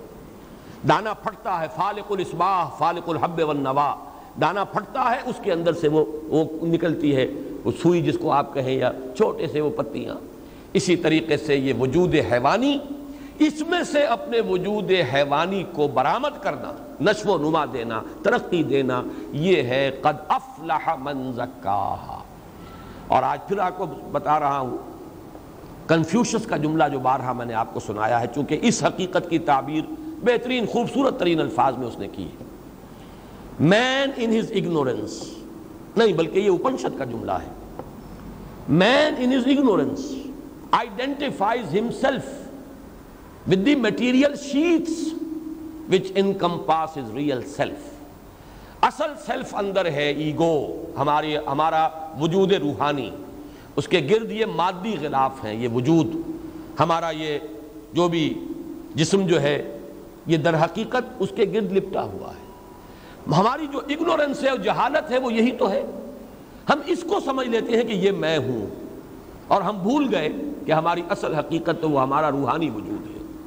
ہماری جو بھی عظمت ہے اس کے اعتبار سے، اشرف المخلوقات ہے تو اس کی وجہ سے ہے، حیوانی وجود کی وجہ سے نہیں ہے. یہی چیز وہ ہے اگنورنس کا لفظ جو استعمال کیا ہے. مین ان ہز اگنورنس، اپنی جہالت میں، لا علمی میں، بے خبری میں انسان اپنے آپ کو ان مادی غلافوں سے تعبیر کر بیٹھتا ہے جن میں اس کی اصل حقیقت چھپی ہوئی ہے، اور اصل حقیقت کی طرف توجہ نہیں جاتی. یہ میں تفصیل سے بیان کر چکا ہوں سورہ حشر کے آخری رکوع کی جو آیت ہے، وَلَا تَكُونُوا كَالَّذِينَ نَسُوا اللَّهَ فَأَنسَاهُمْ أَنفُسَهُمْ، ان لوگوں کے مانند نہ ہو جاؤ جنہوں نے اللہ کو بھلا دیا تو اللہ نے انہیں اپنے آپ سے غافل کر دیا. وہ اپنا آپ کون سا ہے انسان کا؟ اپنے وجود حیوانی سے تو کوئی غافل نہیں. اس کو کھلانا، پلانا، نہلانا، دھلانا، کپڑے پہنانا، خوشبو لگانا، اچھے سے اچھے قیمتی سے قیمتی صابن لے کے آنا، ذرا اس میں تکلیف ہو جائے تو اعلیٰ سے اعلیٰ ڈاکٹر کے پاس پہنچ کر اس کا علاج معالجہ کرنا، ہر شخص لگا ہوا ہے.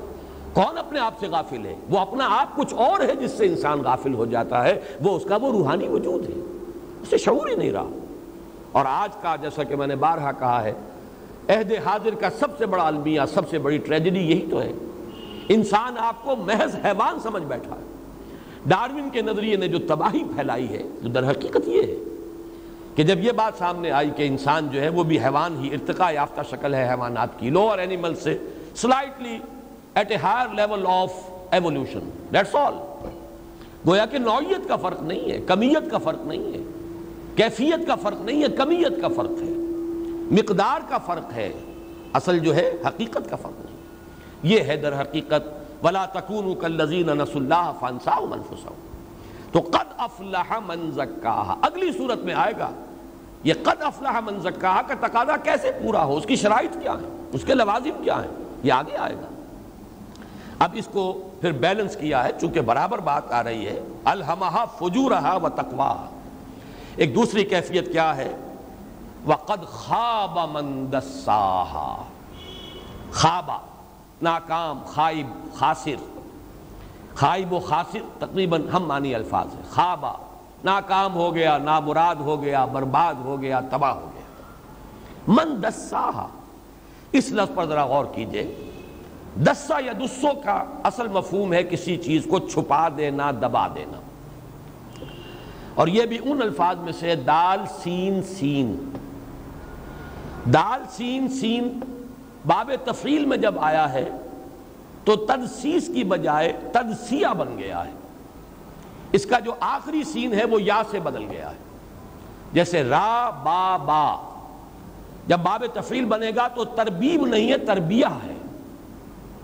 اسی طریقے سے لام با با، یہ تلبیہ، لبیک اللہم لبیک، لبیک لا شریک لک لبیک، مادہ تو ہے لام با با، لیکن باب تفعیل میں وہ تلبیہ بنا ہے، لبا یلبی تلبیتن، ربا یربی تربیتن۔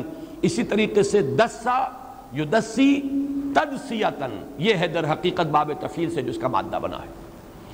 تو گویا کہ دسا یدسو اور دسا یدسی، یہ باب اگر ثلاثی مجرد میں آئے گا تو دسا اور یدسو، اور باب تفعیل بنایا دسا یدسی۔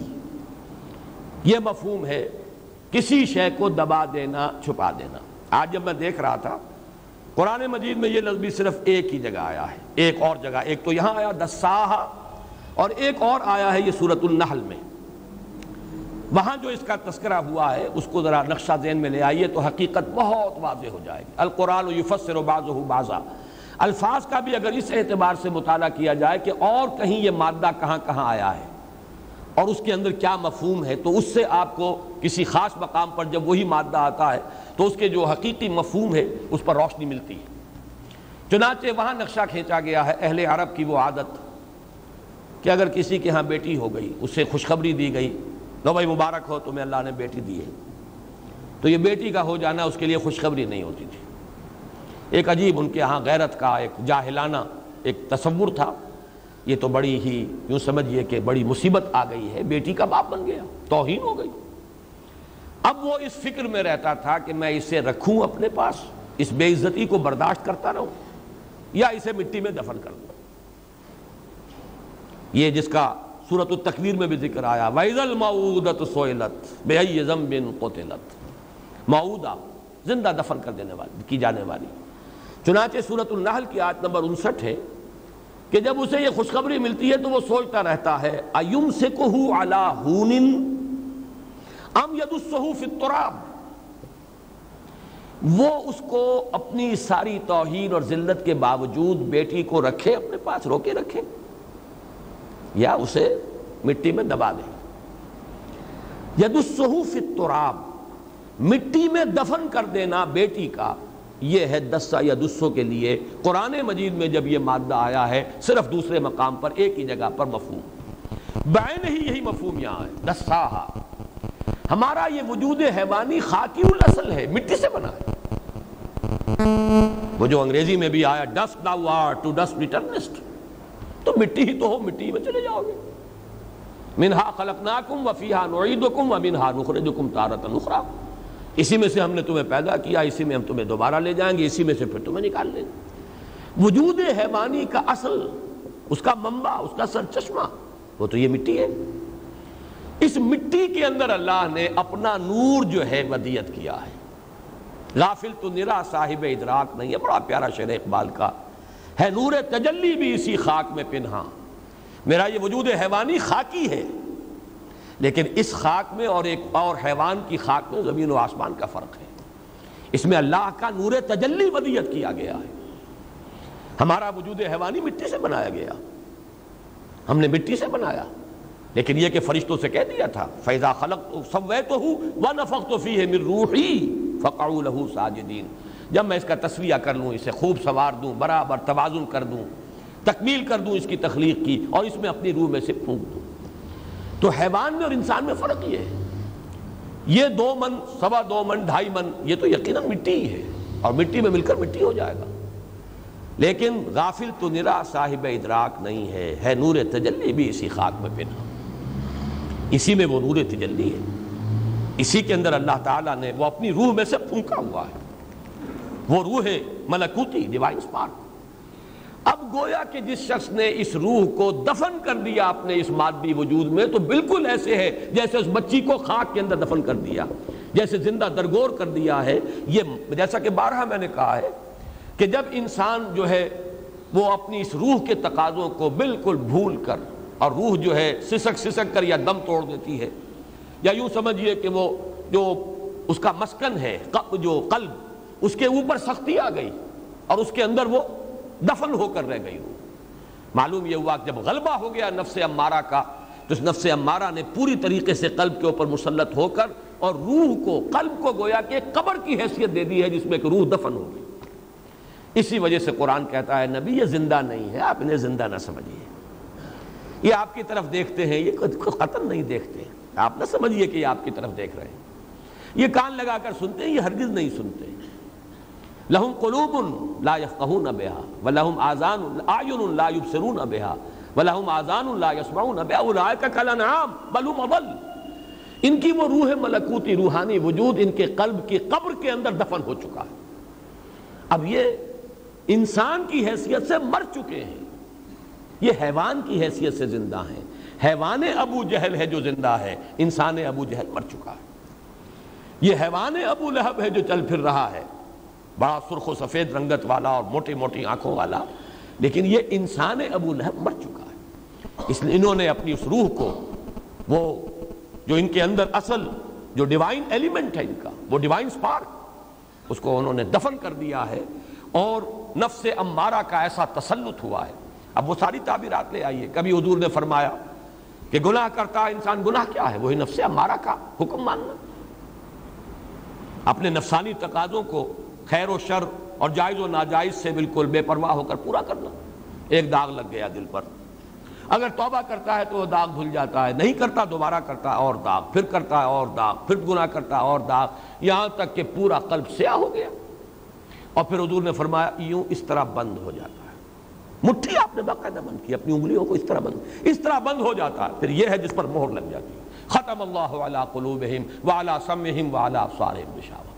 کس قدر اس کے اندر قرب ہے جو لفظ استعمال ہوا ہے. دسا یدسو، دساہا یدسہو فی التراب. جیسے کہ وہ عرب بدو جو ہے وہ اسی فکر میں رہتا تھا کہ کوئی موقع ملے اور ماں کی گود سے اس کی لا علمی میں اسے چھین کر لے جاؤں اور گڑھا کھود کر اسے دفن کر دوں. اسی طریقے سے انسان جس نے کہ اپنے اس روحانی وجود کو، اس ڈیوائن ایلیمنٹ کو، ڈیوائن سپارک کو، اس نے اپنے اس حیوانی وجود میں دفن کر دیا ہے. اور یہ حیوانی وجود خاک سے بنا ہے، خاکی الاصل ہے.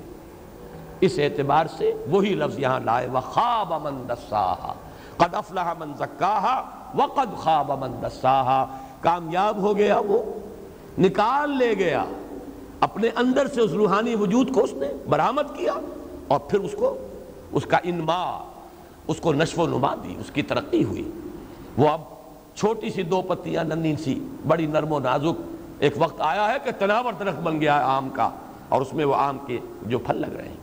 یہ ہے وہ وجود روحانی کو برآمد کرنا اپنی اس گٹھلی میں سے، اس خاکی گٹھلی کے اندر سے، اور اس کو نشو و نما دینا. طریقہ اس کا کیا ہے وہ اگلی صورت میں آئے گا.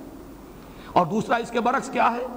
اپنے اس روحانی وجود کو اپنے اس حیوانی وجود میں دفن کر دینا، اپنے اس قلب کو ایک قبر بنا دینا روح کے لیے، وقد خاب من دساہا، اس کا راستہ کون سا ہے وہ بھی اگلی صورت میں آ جائے گا۔ فاما من اعطى واتقى وصدق بالحسنى فسنيسره لليسرى واما من بخل واستغنى وكذب بالحسنى فسنيسره للعسرى۔ یہاں جو ایک ایک آیت میں آیا مضمون وہاں تین تین آیتوں میں آئے گا، وہ انشاءاللہ کل ہم پڑھیں گے۔ یہاں میں ایک مسئلہ آپ کو بتانا چاہتا ہوں، بہت مجھے حیرت ہوئی ہے، جیسے کہ امام رازی کی ایک اور بات سے میں نے آج اختلاف کیا ہے۔ ویسے مجھے ان کی تفسیر سے بڑا شغف ہے اور ایک بڑا دلی تعلق ہے۔ اس کی وجہ یہ ہے کہ اس میں ایک جو بڑی آسانی وہ پیدا کر دیتے ہیں جو مجھے اور کسی تفسیر میں نظر نہیں آتی، وہ عبارت کا تجزیہ کر دیتے ہیں۔ اس عبارت میں کیا کیا مسائل ہیں، کیا کیا سوالات پیدا ہوتے ہیں، کیا کیا الجھنیں ہیں، پھر وہ اپنے طور پر انہیں حل بھی کرتے ہیں۔ لیکن تجزیہ جو عبارت کا وہ کرتے ہیں، واقعہ یہ ہے کہ وہ بہت ہی عمدہ، اور اس میں کبھی میں نے یہ محسوس نہیں کیا کہ کوئی پہلو ان کی نگاہ سے چھپا رہ گیا۔ اب یہ آپ کا بھی غور و فکر کا مادہ ہے، سوچئے اور دوسروں کی رائے کو دیکھیے۔ ضروری نہیں ہے کہ آپ ان کی ہر رائے سے اتفاق کریں، بلکہ یہ کہ اکثر لوگوں نے ایک بات کہی ہے، جزوی طور پر وہ بات صحیح ہے، کہ امام راضی سوالات پیدا کرنے میں تو بہت ماہر ہیں، جوابات دینے کی اتنی صلاحیت ان میں نہیں ہے۔ یہ ہوتا ہے، سارے سوالات کے جوابات انسان کو بہت مشکل ہے دے سکیں، لیکن یہ کہ یہ دوسروں کے لیے، آنے والوں کے لیے غور و فکر کے دروازے تو کھل گئے۔ اس میں کیا کیا مسائل ہیں، فیہا مسائل، اس آیت میں یہ مسائل ہیں، اب وہ گنتے جاتے ہیں، پہلا، دوسرا، تیسرا، چوتھا۔ اس اعتبار سے یہ عربی تفاسیر میں وہی ہے زیادہ تر کی جس کو میں دیکھتا ہوں کہ کم سے کم وہ سارے امکانات جو ہیں اور سارے جو بھی احتمالات ہیں وہ سامنے آ جاتے ہیں۔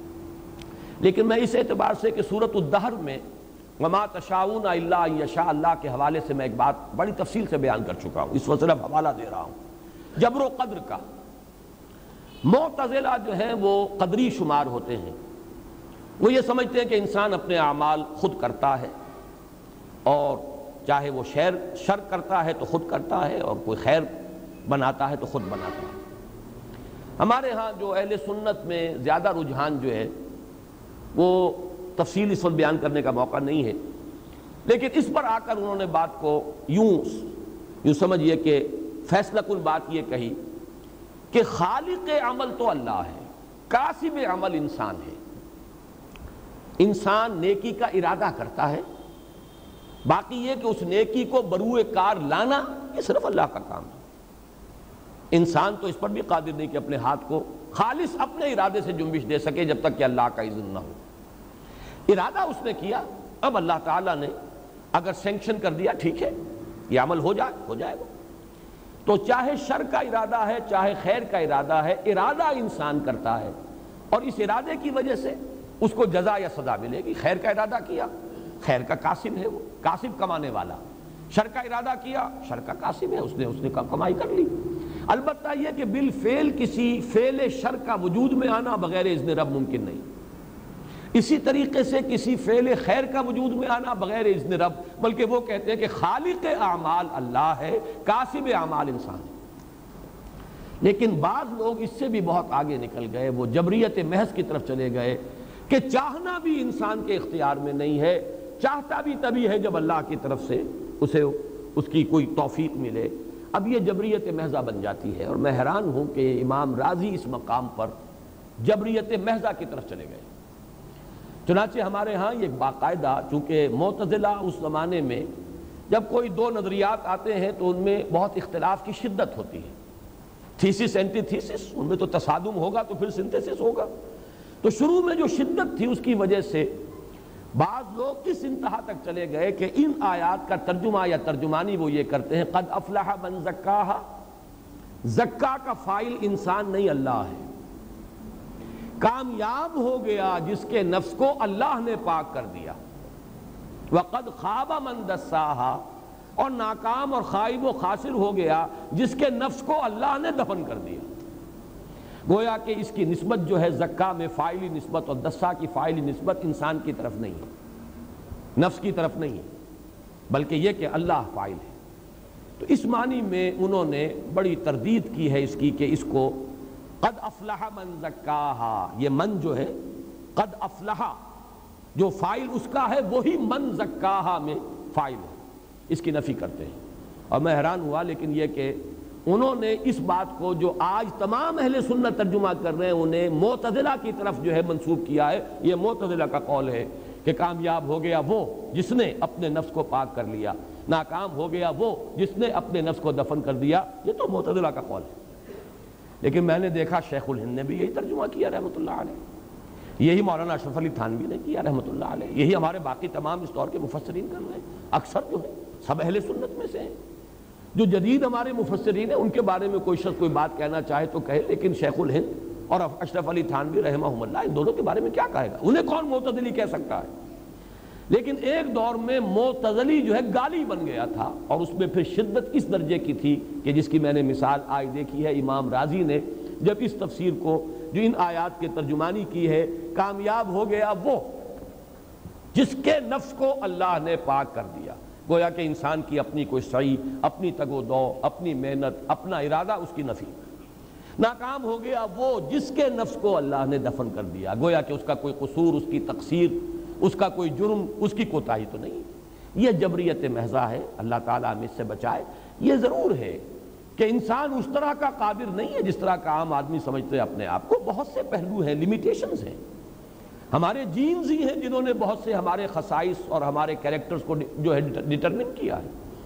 ہیریڈیٹری اثرات جو ہیں ہمارے اوپر، موروثی اثرات وہ بھی ہیں. ماحول کے اثرات بھی پڑتے ہیں، جیسے کہ حضور نے فرمایا ہر بچہ پیدا تو ہوتا ہے فطرت اسلام پر. کل مولود یولد علی الفطرہ فابواہ یحودانہ او یمجسانہ او ینصرانہ او کما قال صلی اللہ علیہ وسلم. تو ماحول کے اثرات بھی ہوتے ہیں. میکڈوگل نے جو کہا ہے کہ انسانی شخصیت حاصل ضرب ہے دو عوامل کا، ایک ہیریڈیٹری فیکٹرز ہے، موروثی اس کے جو عوامل ہیں، اور دوسرے جو ہے انوائرمنٹل فیکٹرز ہیں، ماحول کے اثرات ہیں. بس کوئی آزاد شخصیت انسان کی ہے ہی نہیں. ہماری جدید سائیکالوجی بھی ادھر ہی گئی ہے، جبریت محضہ، اور یہ میں تفصیل سے بیان کر چکا ہوں سورۃ الدہر کے درس کے سلسلے میں. لیکن یہ کہ اسلام کا موقف یہ نہیں. پھر تو جزا کا کیا سوال اور سزا کا کیا سوال؟ ایک چوائس ہے ہمارا، اسی چوائس کی طرف یہاں پر تذکرہ ہو رہا ہے، اور اسی کی شرح آگے آ جائے گی. فَأَمَّا مَنْ أَعْطَىٰ وَاتَّقَىٰ وَصَدَّقَ بِالْحُسْنَىٰ. یہ تین ورڈز آئے ہیں، انہیں کون منسوب کر سکے گا اللہ کی طرف؟ یہاں تو چلیے کچھ آپ نے کھینچ تان کر کے اللہ کی طرف منسوب کر دیا. تو جس نے دیا. سورۃ الشمس کی پہلی 10 آیات کا ہم نے کل مطالعہ کر لیا تھا، اگرچہ اس کے آخری حصے کے ضمن میں بعض باتیں مجھے آج مزید عرض کرنی ہیں. تو اس کے لیے مناسب ہوگا کہ ہم پہلی 10 آیات کا بھی ایک رواں ترجمہ کر لیں. والشمس وضحاها، قسم ہے سورج کی اور اس کی دھوپ کی. اور قسم کا چونکہ اصل فائدہ ہے شہادت، گواہ ہے سورج اور اس کی دھوپ. والقمر اذا تلاها، اور قسم ہے چاند کی یا گواہ ہے چاند جبکہ وہ اس کے پیچھے آئے یا جبکہ وہ اس کا اتباع کرتا ہے. والنہار اذا جلاها، اور قسم ہے دن کی یا شاہد ہے دن جبکہ وہ اس کو روشن کر دے، یعنی یا سورج کو نمایاں کر دے یا زمین کو روشن کر دے. واللیل اذا یغشاها، اور قسم ہے رات کی یا شاہد ہے رات جبکہ وہ اسے ڈھانپ دے، سورج کو ڈھانپ دے یا زمین کو ڈھانپ دے. والسماء وما بناها، اور قسم ہے آسمان کی یا گواہ ہے آسمان، وما بناها، اور جیسا کہ اسے بنایا، یا جیسے ایک ترجمہ کیا گیا ہے اور اس کی جس نے اسے بنایا اور تعمیر کیا. والارض وما طحاها، اور قسم ہے زمین کی یا شاہد ہے زمین اور جیسے کہ اسے بچھایا یا اور اس کی کہ جس نے اسے بچھایا. ونفس وما سواها، اور قسم ہے نفس انسانی، شاہد ہے نفس انسانی اور جیسا کہ اسے بنایا اور سنوارا، یا قسم ہے اس کی جس نے اسے بنایا یا سنوارا. فَأَلْهَمَهَا فُجُورَهَا وَتَقْوَاهَا، تو الہام کر دیا اسے اس کی بدی اور اس کی نیکی، یا الہام کر دیے اس میں، ودیت کر دیے اس میں اس کے داعیات شر اور اس کے داعیات خیر. داعیات شر یعنی جو اس کے جبلی حیوانی تقاضے ہیں کہ جو اس کو قابو سے باہر ہو جانے پر آمادہ کرتے ہیں، پھٹ پڑنے پر آمادہ کرتے ہیں، اور ودیت کر دی ہے اس میں وہ داعیات خیر جو اسے روکتے ہیں، بچاتے ہیں، اسے قابو میں رکھتے ہیں۔ قد افلح من زکاہا، یقیناً کامیاب ہو گیا وہ جس نے اپنے نفس کا تزکیہ کر لیا، جس نے اپنے نفس کو پاک کر لیا، سنوار لیا، اسے ترقی دی، اسے پروان چڑھایا۔ وقد خاب من دساہا، اور یقیناً ناکام اور خائب و خاسر رہا وہ جس نے اپنے نفس کو دبا دیا یا ہلاک کر دیا، برباد کر دیا، تباہ کر دیا۔ یہاں تک 10 آیتیں مکمل ہو گئیں۔ اس کے ضمن میں جو چند باتیں مجھے عرض کرنی ہیں، ان میں سب سے پہلے تو یہ بات نوٹ کیجئے، بلکہ وہ تو ایک طرح کی یاد دہانی ہے۔ جب ہم سورۃ الاعلیٰ پڑھ رہے تھے تو میں نے یہ عرض کیا تھا کہ سورۃ الاعلیٰ یعنی سبح اسم ربک الاعلیٰ الذی خلق فسوی والذی قدر فہدی، یہ سورہ مبارکہ آنے والی 10 بلکہ 12 سورتوں کی صدر نشین ہے۔ اس میں جو مضامین ایک ایک آیت میں آئے ہیں، اب جو یہ 10-12 سورتیں آ رہی ہیں، یا سورۃ الاعلیٰ کو نکال دیجئے تو 11 سورتیں ہیں، ان میں آپ دیکھیں گے کہ سورۃ الاعلیٰ کی کوئی ایک بات جو ہے وہ شرح و بسط کے ساتھ آ رہی ہے۔ چنانچہ اس اعتبار سے سورۃ الشمس کا تعلق سورۃ الاعلیٰ کے ساتھ ہے۔ وہاں فرمایا تھا قد افلح من تزکا، کامیاب ہو گیا جس نے پاکی اختیار کر لی، جو پاک ہو گیا۔ اب گویا کہ اسی کی شرح آ رہی ہے قد افلح من زکاہا وقد خاب من دساہا، یہ، اور پھر اسی کی مزید شرح جو ہے اگلی صورت میں بھی آئے گی۔ لیکن اگلی صورت میں سورۃ الاعلیٰ کی ایک اور آیت ہے جس کے مضمون کو مزید کھولا گیا ہے، اور وہ وَنُيَسِّرُكَ لِلْيُسْرَى، تیسیر۔ چنانچہ اگلی صورت میں آپ دیکھیں گے 2 مرتبہ وہ لفظ آیا فَسَنُيَسِّرُهُ لِلْيُسْرَى فَسَنُيَسِّرُهُ لِلْعُسْرَى، اور اس سے آگے چل کر جب سورۃ الانشراح پہ ہم پہنچیں گے تو وہاں اِنَّ مَعَ الْعُسْرِ يُسْرًا اِنَّ مَعَ الْعُسْرِ يُسْرًا، یہ مضمون در حقیقت شروع ہوا سورۃ الاعلیٰ سے، پھر اس کی مزید شرح سورۃ اللیل میں، اور پھر اس کا ایک نقطہ عروج ہے جو سورۃ الانشراح میں آئے گا۔ دوسری بات میں یہ عرض کرنا چاہتا تھا کہ نفس انسانی کے بارے میں جو چند باتیں میں نے عرض کی ہیں، سورۃ الفجر کی آخری جو آیات ہیں یا ایتھا النفس المطمئنہ کے حوالے سے، اس میں ایک بات کی کمی رہ گئی ہے، وہ چاہتا ہوں کہ یہاں نوٹ کرا دوں۔ یہ تو میں نے عرض کیا تھا کہ نفس کا لفظ قرآن مجید میں 2 مختلف معنی میں استعمال ہوا ہے۔ ایک نفس سے مراد ہے پوری شخصیت، نفس انسانی یعنی انسان کی پوری شخصیت، اس کے تمام عواطف و میلانات کے ساتھ۔ اس میں اگر داعیات شر ہیں تو وہ بھی اس میں شامل ہیں، داعیات خیر ہیں تو وہ بھی اس میں شامل ہیں۔ اسی کا ایک پہلو جو ہے نفس امارہ ہے، اسی کا ایک پہلو جو ہے نفس لوامہ ہے، لیکن کل کے لیے بھی لفظ نفس آتا ہے۔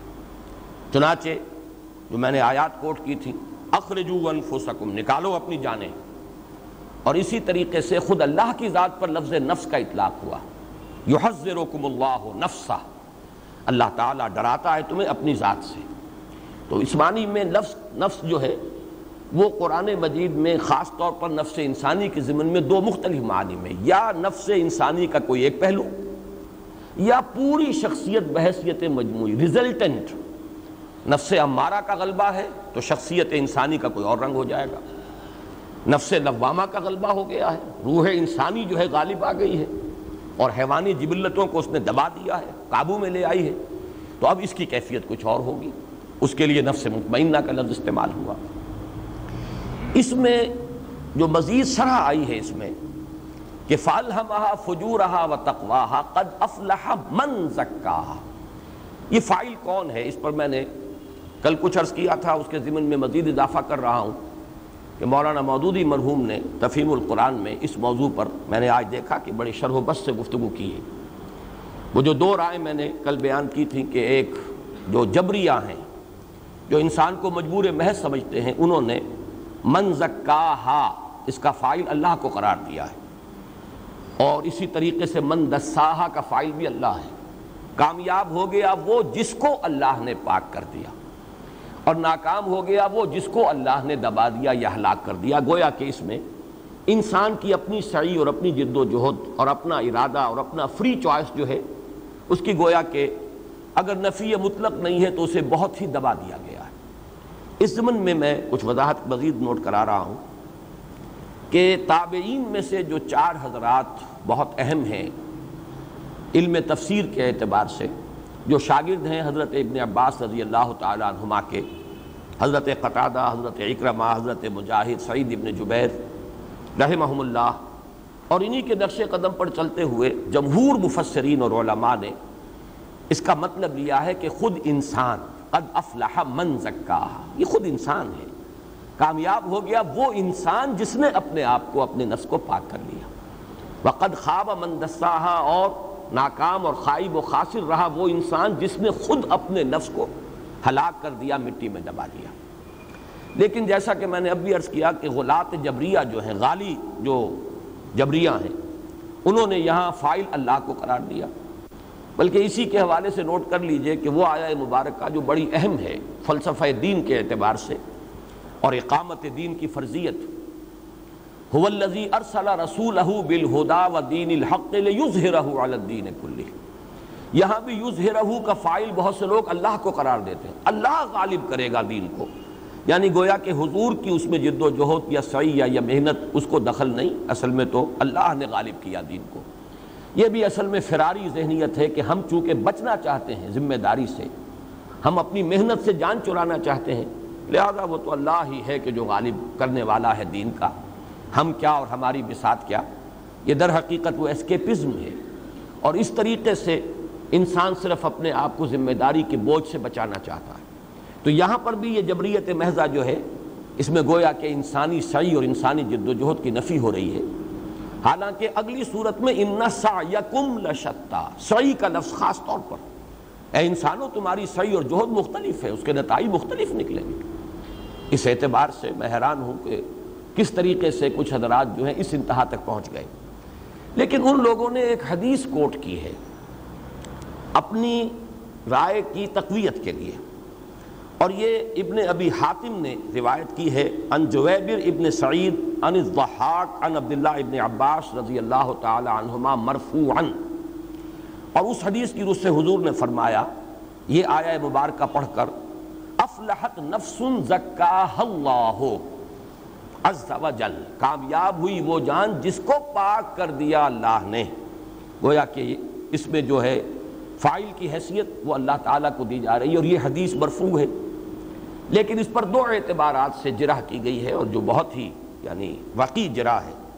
ایک تو اس میں جو جویبر ابن سعید ایک راوی ہے وہ متروک الحدیث ہے، جو ہمارے ہاں اسماء الرجال کے ماہرین ہیں انہوں نے متروک الحدیث قرار دیا ہے، اس سے حدیث قبول نہیں کی جا سکتی، وہ قابل اعتماد نہیں۔ دوسرے حضرت ضحاک، حضرت ابن عباس سے حضرت ضحاک کی ملاقات ثابت نہیں۔ ان 2 وجوہات سے یہ حدیث جو ہے قابل اعتماد اور قابل استناد نہیں ہے۔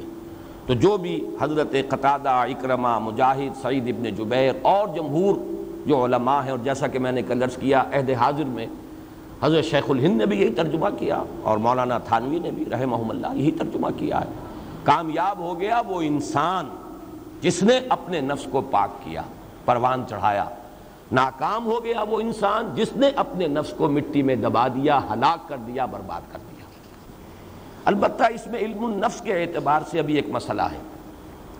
جب میں نے یہ بات عرض کی کہ داعی خیر انسان کے اندر ہے، اس کا نفس لوامہ یا روح ملکوتی، دی ڈیوائن اسپارک، وہ جو روح اللہ تعالیٰ نے جس کو اپنی طرف منسوب کیا ہے، وَنَفَخْتُ فِيهِ مِن رُوحِي، یہ خیر کی طرف وہ لانے والی شے ہے انسان کے اپنے اندر۔ اور داعی شر جو ہے انسان کے اندر، وہ اس کے اینیمل انسٹنکٹس ہیں، وہ ایڈ یا لیبیڈو ہے، وہ نفس امارہ ہے۔ تو سوال یہ پیدا ہوتا ہے کہ پھر اس میں چوز کرنے والا کون ہے؟ وہ جس کو ہم کہیں کہ ارادہ، یہ چوائس کرتا کون ہے؟ اس کے لیے ایک ہی اس کا جواب ممکن ہے، وہ ہے قلب، جو ان دونوں کے مابین ہے۔ اور یہ بات میں نے پہلے بھی عرض کی تھی کہ قلب منبع ارادہ ہے۔ انسان جو ارادہ کرتا ہے وہ در حقیقت قلب کا میلان ہے۔ قلب نے اگر اپنا رخ روح کی طرف کر لیا تو گویا کہ اب وہ روح کے انوار کو ریفلیکٹ کرے گا اور پورے وجود حیوانی کو اس سے منور نے اگر اپنا رخ جو ہے وہ اڈ یا لیبیڈو یا سفلی جو تقاضے ہیں انسان کے، حیوانی جو جبلتیں ان کی طرف کر دیا، تب گویا کہ پورے وجود کے اوپر وہی انسان کا نفس امارہ غالب آ جائے گا۔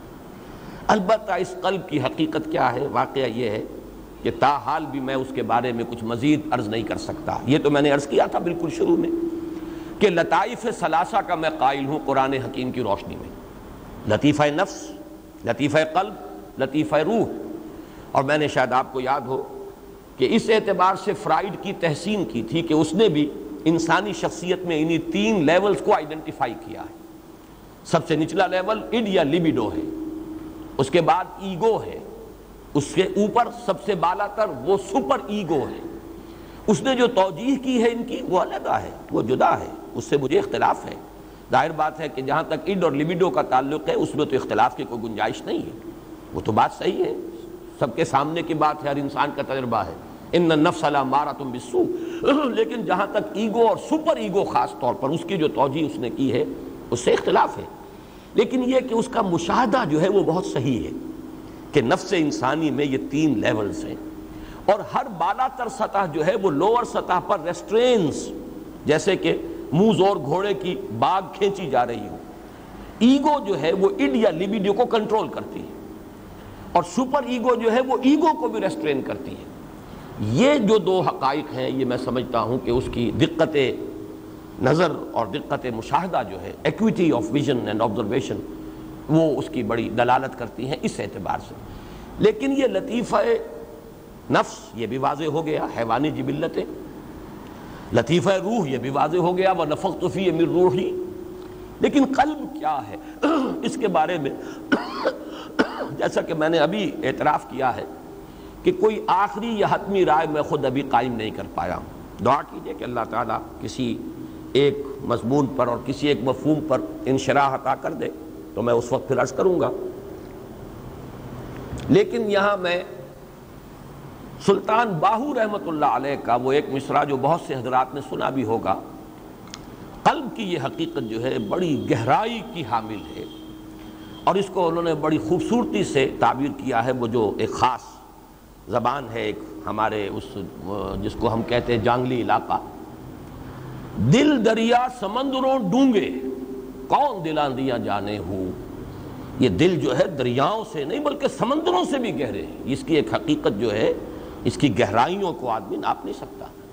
دل دریا سمندروں ڈونگے کون دلاندیاں جانے ہو، ان دلوں کی حقیقتوں کو جاننا آسان نہیں ہے، کون جان سکتا ہے۔ اصل شے یہ قلب ہے، میلان قلب۔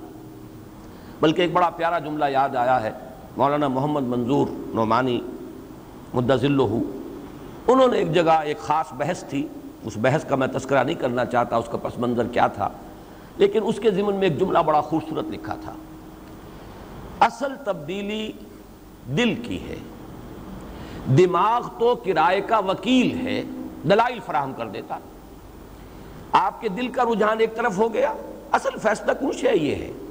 اب دماغ تو جیسے آپ نے فیس دی کسی وکیل کو، اگر مدعی چلا گیا مقدمے میں تو وکیل جو ہے اس کے حق میں دلائل کے انبار لگا دے گا۔ اگر کہیں مدعا علیہ نے اسے انگیج کر لیا ہوتا تو وہی وکیل ہے جو قانون میں سے اس کے لیے گنجائشیں نکالتا اور دلائل کے انبار لگا دیتا۔ اسے تو جدھر سے فیس ملے گی اس نے اس کے مقدمے کو پیش کر دینا ہے، اس کے لیے دلائل اور قانونی جو بھی گنجائشیں ہیں وہ نکال کر رکھ دینی ہے۔ تو دماغ تو کرائے کا وکیل ہے، اصل تبدیلی انسان کے دل کی ہوتی ہے۔ یہی بات جو میں نے عرض کی ہے کہ دل ہے در حقیقت منبع ارادہ، انسان میں اس کا میلان جو معین ہوتا ہے، ارادہ جو کرتا ہے، یعنی من سے مراد کیا ہے؟ اب دیکھیے عجیب بات ہے ویسے یہ کہ یہ من اور ہے، لیکن یہ کہ یہاں بھی لفظ من آیا، یہ عربی کا من ہے، لیکن وہ دوسرا من جو ہے اپنے من میں ڈوب کر پا جا سراغ زندگی۔ تو یہ جو من ہے در حقیقت، یہاں جو من آیا، من زکاہ، کون ہے وہ کون سی حقیقت ہے انسان کی جو فیصلہ کرتی ہے کہ میں ادھر جاؤں یا ادھر جاؤں، اما شاکرم و اما کفورا، میں نفس کے بتائے ہوئے، نفس امارہ کے بتائے ہوئے راستے پر چلوں یا وہ روح ملکوتی، روح ربانی جدھر مجھے لے جانا چاہتی ادھر جاؤں، یہ فیصلہ کرنے والا ہے کون؟ تو یہ در حقیقت قلب ہے۔ لیکن اس قلب کی حقیقت جیسا کہ میں نے عرض کیا، پھر دہرا رہا ہوں، ابھی تک پورے طور پر خود مجھ پر منکشف نہیں ہے، جب ہوگی اگر اس زندگی کے اندر اندر ہو گئی تو پھر میں عرض کر دوں گا۔ اب آئیے ہم آگے چل رہے ہیں۔ کذبت ثمود بطغواها، کل میں نے بات عرض کی تھی کہ سورۃ الشمس کی ایک مشابہت ہے سورۃ التکویر کے ساتھ، ایک اس اعتبار سے کہ اس میں 13 آیات ہیں، اذا الشمس کورت واذا النجوم انکدرت واذا الجبال سیرت، 13 آیات اور 12 مرتبہ اذا آیا، اور اس کے بعد اس کا جواب جو آیا وہ صرف ایک آیت، علمت نفس ما احضرت، اور اس کے بعد ایک مضمون شروع ہو گیا، فلا اقسم بالخنس الجوار الکنس واللیل اذا عسعس والصبح اذا تنفس انہ لقول رسول کریم۔ یہ مضمون جو ہے سورہ تکویر کا کوئی جلی ربط نہیں ہے اس کا سورہ تکویر کے پہلے حصے سے، اگرچہ خفی ربط ہے وہ میں وہاں بیان کر چکا، وہی معاملہ یہاں ہے۔ 8 آیات قسموں پر مشتمل، والشمس وضحاها والقمر اذا تلاها، یہاں تک کہ وَنَفْسٍ وَمَا سَوَّاهَا فَأَلْهَمَهَا فُجُورَهَا وَتَقْوَاهَا۔ اب مقسم علیہ، چونکہ میں یہ کل بیان کر چکا ہوں، میرے نزدیک مقسم علیہ یہی ہے، قد افلح من زکاها وقد خاب من دساها۔ زمخشری کی رائے جو مولانا اصلاحی صاحب نے جس کو ترجیح دی ہے، میں اس سے اتفاق نہیں کرتا، بلکہ جمہور کی رائے کہ یہی مقسم علیہ ہے جس پر قسمیں کھائی گئیں۔ اب اس کے فوراً بعد جو مضمون آ رہا ہے بظاہر اس کا کوئی ربط نہیں ہے۔ اقوام بعیدہ جن کا ذکر بار بار آیا ہے، عرب کی وہ قومیں کہ جو ختم ہو گئیں، جن کا کوئی نام و نشان باقی نہ رہا، قوم نوح، قوم ہود، قوم صالح۔ اب اقوام بعیدہ میں سے ایک قوم کا ذکر ہو رہا ہے، اور اس کی ہلاکت، اس کی تباہی، اس کی بربادی، اس کا نقشہ کھینچا جا رہا ہے 5 آیات میں۔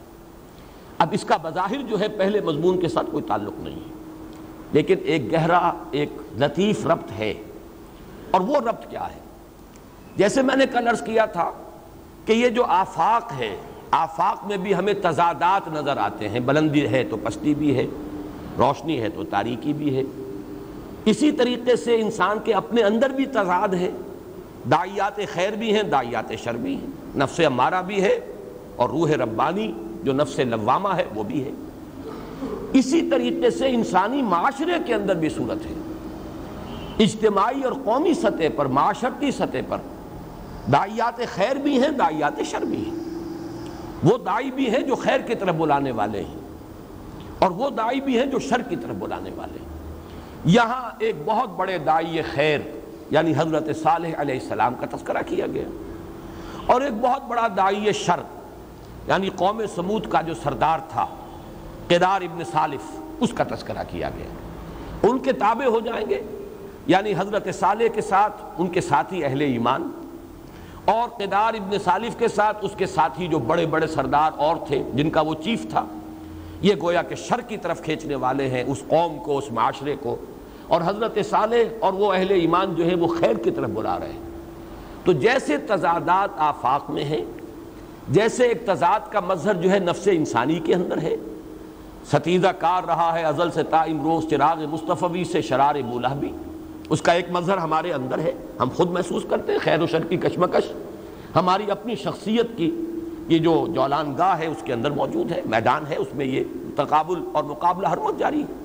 اسی طرح معاشرتی سطح پر ایک وہ ہیں جو خیر کی طرف بلانے والے، اور ایک وہ ہیں جو شر کی طرف بلانے والے، لہذا خیر کی طرف بلانے والے بچائے گئے، جیسے قد افلح من زکاہا، کامیاب ہو گیا وہ جس نے اپنے نفس کو پاک کر لیا۔ اس کا اگرچہ ظہور ہوگا آخرت میں، لیکن اجتماعی طور پر جو لوگ اس دنیا میں اجتماعی طور پر بدی کے راستے کو اختیار کرتے ہیں، ان کی تباہی و بربادی اس دنیا میں ہوتی رہی ہے، جس کی ایک مثال قوم سمود کی ہلاکت ہے۔ اور جو ان کی طرف خیر کی طرف بلانے والے تھے، حضرت صالح اور حضرت صالح کے جو متبعین تھے اہل ایمان، وہ بچا لیے گئے۔ تو قد افلاح کی ایک مثال دنیا میں کہ عذاب الہی سے حضرت صالح اور ان کے ساتھی بچا لیے گئے دنیا میں، اور وہ قوم سمود اپنے وہ سب سے بڑے سردار قدار ابن سالف کی سرکردگی میں ہلاک و برباد کر دی گئی۔ یہ گویا کہ اجتماعی اور معاشرتی سطح پر خیر و شر کی وہ کشمکش جو نفس انسانی کے اندر بھی موجود ہے، معاشرتی سطح پر بھی موجود ہے، یہ ہے ان کا ایک ربط جو بہت لطیف ہے۔ لیکن یہ کہ قرآن مجید میں یہ جان لیجئے جہاں ہم تلاش نہ کر پائے وہ ہمارے قصور کا فہم ہے، ہمارے فہم کا قصور ہے۔ لیکن یہ کہ اس کی کوتاہی ہے، لیکن یہ کہ قرآن میں بے ربط نہیں ہے معاملہ۔ ربط محکم اسی بے ربطی تحریر میں ہے، یا ربط محکم اسی بے ربطی تقریر میں ہے۔ بظاہر بے ربطی نظر آتی ہے، حقیقت میں بے ربطی نہیں ہوتی، ایک ربط محکم جو ہے موجود ہوتا ہے۔ البتہ یہ کہ ہمارے فہم کی کمی، اس کا قصور، یا ہم وہاں تک نہ پہنچ پائیں، اعتراف کرنا چاہیے۔ یہی صحیح روش ہے۔ جو بات ابھی پورے طور پر نہ کھلی ہو، نہ واضح ہوئی ہو، اسے اللہ کے حوالے کیا جائے، تفویض الامر الی اللہ۔ باقی یہ کہ مان لیا جائے کہ ابھی یہ بات کچھ سمجھی نہیں، کھلی نہیں، لیکن کسی درجے میں بھی یہ بات صحیح نہیں ہے کہ ہم قرآن مجید کو ایک بے ربط کلام مان لیں۔ اب یہاں ایک سوال پیدا ہوتا ہے کہ جیسے سورۃ الفجر میں قوم سمود کا بھی ذکر تھا، قوم عاد کا بھی ذکر تھا، آل فرعون کا بھی ذکر تھا، اور سورۃ الفجر میں اسی طریقے سے اور سورتوں میں یہاں صرف سمود کو کیوں لیا گیا؟ یہ ایک سوال ہے کہ اس سورہ مبارکہ میں جو اقوام بعیدہ ہیں ان میں سے خاص طور پر قوم سمود کا انتخاب جو ہے اس کی بنیاد کیا ہے؟ تو اس کو جان لیجئے کہ جو عرب کی اقوام بعیدہ ہیں ان میں جو سب سے قریب تھی مکے والوں کے، یہ ابتدائی صورتیں ہیں، اور اصل مخاطب جو ہیں جیسا کہ میں نے عرض کیا تھا، ام القریٰ ومن حولہا، مکے کے رہنے والے اور جو اس کے ارد گرد جو لوگ تھے، یہ لوگ اولین مخاطب تھے قرآن حکیم کے۔ چنانچہ 10 برس تک تو حضور نے وہیں دعوت دی ہے، بلکہ 13 برس بھی ہم کہہ سکتے ہیں، 12 برس، وہ تو پھر آپ ہجرت فرما کر مدینہ تشریف لے گئے تو پھر آپ کی دعوت کا دائرہ جو ہے پورے عرب کی میں وسیع ہوا ہے، ورنہ اصل تو مخاطب جو تھے وہ یہی تھے۔ ان کے قافلے جاتے رہتے تھے شام کی طرف، اور سمود کے جو کھنڈرات ہیں جو انہوں نے چٹانیں کھود کھود کر تراش کر جو اپنے محل بنائے تھے، وہ ان کے عام مشاہدے میں آتے تھے، جاتے آتے گزرتے تھے۔ پھر یہ کہ ان کا جو سردار تھا، ابھی جو میں نے عرض کیا ہے، قدار ابن سالف، اس کا ان کے ہاں بڑا تذکرہ تھا۔ ایک سرکش انسان کی حیثیت سے ان کے شعراء کوٹ کرتے تھے کہ ایک بڑا متمرد اور سرکش انسان جو ہے گزرا ہے۔ بلکہ قوم عاد کا بھی ایک سرکش سردار جو تھا، قیل ابن عمرو، تو قیل ابن عمرو جو عاد کا تھا سردار اور سرکش ترین، جیسے ابو جہل یہ قریش کا سرکش ترین انسان تھا، اس لیے کہ حضور نے غزوہ بدر میں جب یہ مارا گیا ہے تو حضور اس کی لاش پر آئے ہیں اور اس کی گردن پر آپ نے اپنا قدم مبارک بھی رکھا ہے، اور پھر آپ نے فرمایا ہے کہ ھذا فرعون ھذہ الامہ، اس امت کا فرعون یہ ہے، یہ ابو جہل۔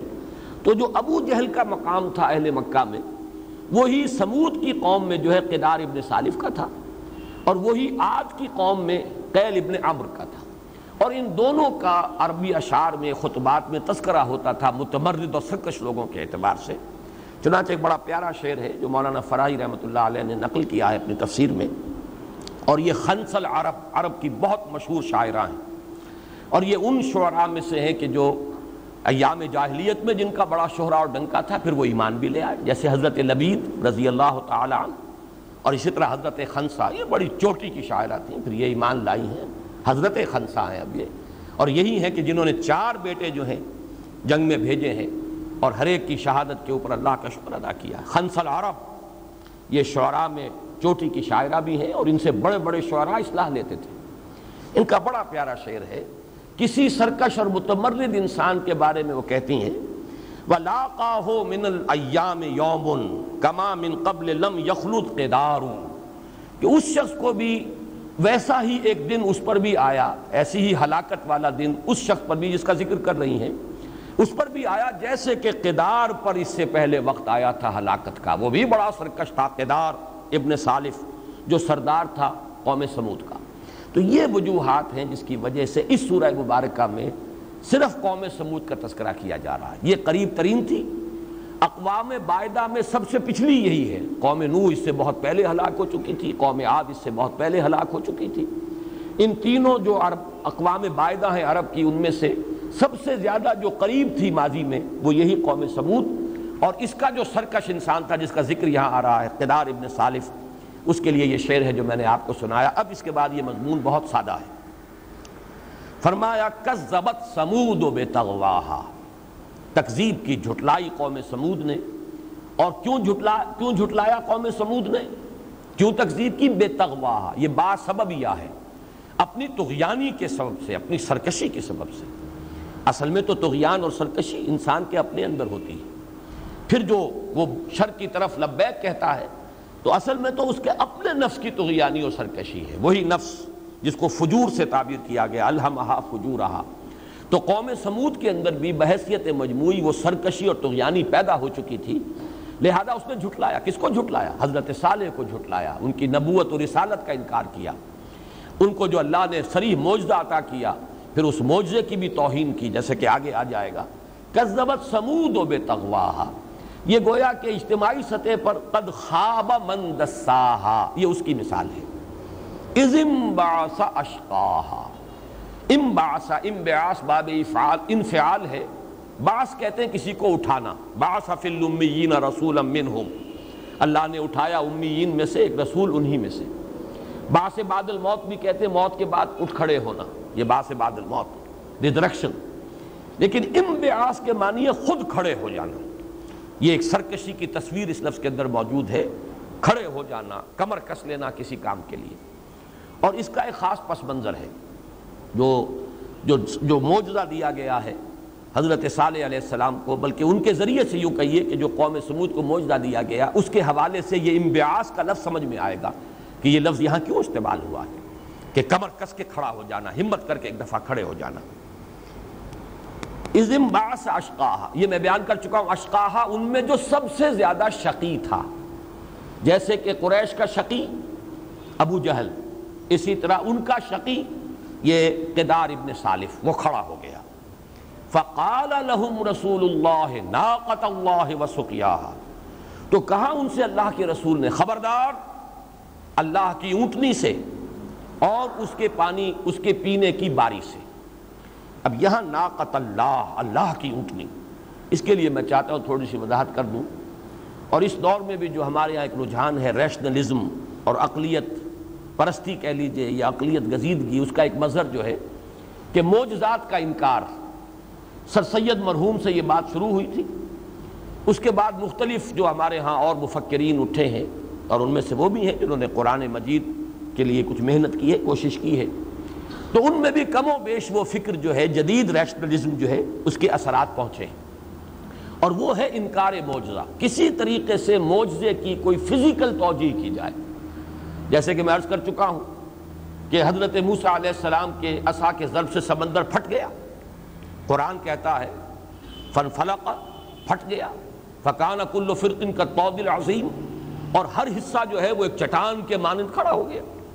لیکن جدید تعبیر کیا کی جائے گی کہ یہ مد و جزر کا معاملہ تھا، جب سمندر جزر پر تھا، ہٹا ہوا تھا، حضرت موسیٰ نکل گئے اپنی قوم کو لے کر، جب فرعون آیا ہے تو وہ پھر اب مد پر آ گیا ہے تو وہ غرق ہو گئی قوم۔ یہ ایک ہے در حقیقت رجحان کہ ان معجزات کی بھی توجیہ جو ہے خالص فزیکل اور سائنٹیفک کرنے کی کوشش کی جائے۔ جب سے وہ سائنس آئی ہمارے ملک میں، وہ سائنس جس کو کہنا چاہیے کہ وہ اس کا ابتدائی دور تھا، نیوٹونین فزکس۔ اب جس دور میں ہم سانس لے رہے ہیں یہ تو آئنسٹائن کا دور ہے، سائنس کے اور فزکس کے پریمیسز تبدیل ہو چکے ہیں، لیکن وہ نیوٹونین فزکس کا دور تھا کہ قوانین فطرت قطعی ہیں، اٹل ہیں، انبریکیبل، قانون قدرت ٹوٹ نہیں سکتا۔ کیسے ممکن ہے؟ پانی تو اپنی سطح برقرار رکھتا ہے، کیسے ممکن ہے کہ پانی پھٹ جائے اور کھڑا ہو جائے؟ تو یہ در حقیقت اس سائنٹیفک ریشنلزم کا مظہر ہے، جس کا سب سے بڑا مظہر تو ہے سر سید احمد مرحوم، اللہ تعالیٰ انہیں معاف کرے۔ لیکن یہ کہ کم و بیش یہ چیز اور بہت سے مفسرین کے ہاں بھی در آئی ہے۔ انہوں نے ناقۃ اللہ کے بارے میں اس بات کا سہارا لیا ہے کہ چونکہ قرآن میں یہ مذکور نہیں ہے، یہ روایات تو موجود ہیں لیکن زیادہ تر وہ اسرائیلی روایات ہیں، لیکن چونکہ اسرائیلی روایات ہیں انہیں نظر انداز کر سکتے ہیں، اس کے معجزہ ہونے کے پہلو کو انہوں نے نظر انداز کیا ہے۔ آج کی تفسیروں میں میں نام نہیں لینا چاہتا، جن کے ہاں بھی یہ رنگ آپ کو نظر آئے ان سب کو اس کے تابع رکھیے کہ اصل رجحان کیا ہے، معجزے کا انکار یا حتی الامکان کوئی ایسی توجیہ کہ جو سائنٹیفک اور قوانین طبی کے ماتحت ہو کر اس کی کوئی توجیہ ہو جائے۔ اس کو قرار دیا گیا بس صرف ایک نشانی تھی جو معین کر دی گئی کہ یہ اونٹنی اللہ کی اونٹنی ہے، اور دیکھنا اگر تم نے اسے گدن پہنچایا تو پھر یہ کہ تم پر اللہ کا عذاب آ جائے گا۔ یعنی گویا کہ یہ تاثر دیا جا رہا ہے کہ کوئی سی اونٹنی تھی، بس اس کو نامزد کر دیا، یہ اونٹنی ہے، یہ اللہ کی اونٹنی ہے، دیکھو اگر تم نے اس کو گدن پہنچایا تو تم پر عذاب آ جائے گا۔ حالانکہ اس میں تو کوئی معجزے والی بات ہے ہی نہیں۔ جو روایات ہیں اور وہ احادیث موجود ہیں جن میں کہا گیا ہے حدثوا عن بنی اسرائیل ولا حرج، بنی اسرائیلی روایات میں سے بھی جو قرآن مجید کے ساتھ مطابقت رکھنے والی ہوں، جو اس کے اجمال میں فٹ بیٹھ جاتی ہوں، جن سے قرآن کی کسی بات کی نفی نہ ہوتی ہو، وہ اسرائیلی روایات قابل قبول ہیں۔ وہ روایات کیا ہیں؟ وہ یہ ہے کہ جب قوم سمود نے حضرت صالح علیہ السلام پر اپنا تقاضا شدید کر دیا کہ اگر تم رسول ہو تو معجزہ دکھاؤ، کوئی نشانی ہونی چاہیے، تو انہوں نے اپنی قوم سے کہا تم بتاؤ کون سا معجزہ چاہتے ہو۔ تو جیسے ہوتا ہے کہ کوئی مجمع تھا، گفتگو ہو رہی تھی، سامنے چٹان تھی، چونکہ وہ مدائن صالح میں دیکھ آیا ہوں، عجیب چٹانیں ہیں، وہ دیکھ کر ہی پتہ چلتا ہے، بالکل علیحدہ ایک چٹان کھڑی ہوئی ہے، بہت بڑی چٹان لیکن علیحدہ، سلسلہ نہیں ہے پہاڑوں کا وہاں، جیسے کہ ہمارے ہاں پہاڑوں کا ایک تصور ہے، سلسلہ ہے، اس سلسلے کے بعد دوسرا سلسلہ ہے، پھر ایچ پیچ وادی، نہیں، چٹانیں کھڑی ہوئی ہیں، بڑی بڑی چٹانیں، اور ان کے مابین ریتلا میدان پڑا ہوا ہے۔ تو ایک ایک چٹان کو انہوں نے کھودا اور کھود کر جو ہے اس کے اندر اپنے گھر بنا لیے۔ تو معلوم ہوتا ہے کہ یہ جب ان کی گفتگو ہو رہی تھی قوم سمود کی، ان کے بڑے بڑے سردار ہوں گے اور حضرت صالح کی علیہ الصلوۃ والسلام، تو جب یہ بات انہوں نے کہی کہ معجزہ دکھاؤ، حضرت صالح نے فرمایا کہ کیا معجزہ چاہیے بتاؤ۔ ان کا کہ یہ جو سامنے کی چٹان ہے، اس سے ابھی ہمارے دیکھتے دیکھتے ایک گابھن اونٹنی برآمد ہو اور وہ فوراً بچہ دے۔ انہوں نے دعا کی، پروردگار یہ بدبخت تلے ہوئے ہیں، تو انہیں یہ معجزہ دکھا دے۔ اسی وقت ان کی نگاہوں کے سامنے اس چٹان شق ہوئی، اس میں سے اونٹنی برآمد ہوئی، اور اس اونٹنی نے پھر اسی وقت جو ہے بچہ دیا۔ یہ ان کے مطالبے پر ایک معجزہ تھا جو دکھایا گیا۔ یہ وجہ ہے کہ اسے کہا ناقۃ اللہ، دیکھو یہ اللہ کی اونٹنی، ورنہ یہ کہ کوئی اونٹنی بھی جو ہو اس کو کیسے ناقۃ اللہ کہہ دیا جائے گا۔ جیسے حضرت عیسیٰ علیہ السلام کو کہا گیا روح اللہ، کیوں کہا گیا؟ کلمۃ منہ، کیوں کہا گیا؟ ویسے تو ہر مخلوق جو ہے اللہ کا ایک کلمہ ہے، کلمہ کن کا مظہر ہے، اس لیے کہا گیا کہ ان کی ولادت معجزانہ طریق پر ہوئی ہے۔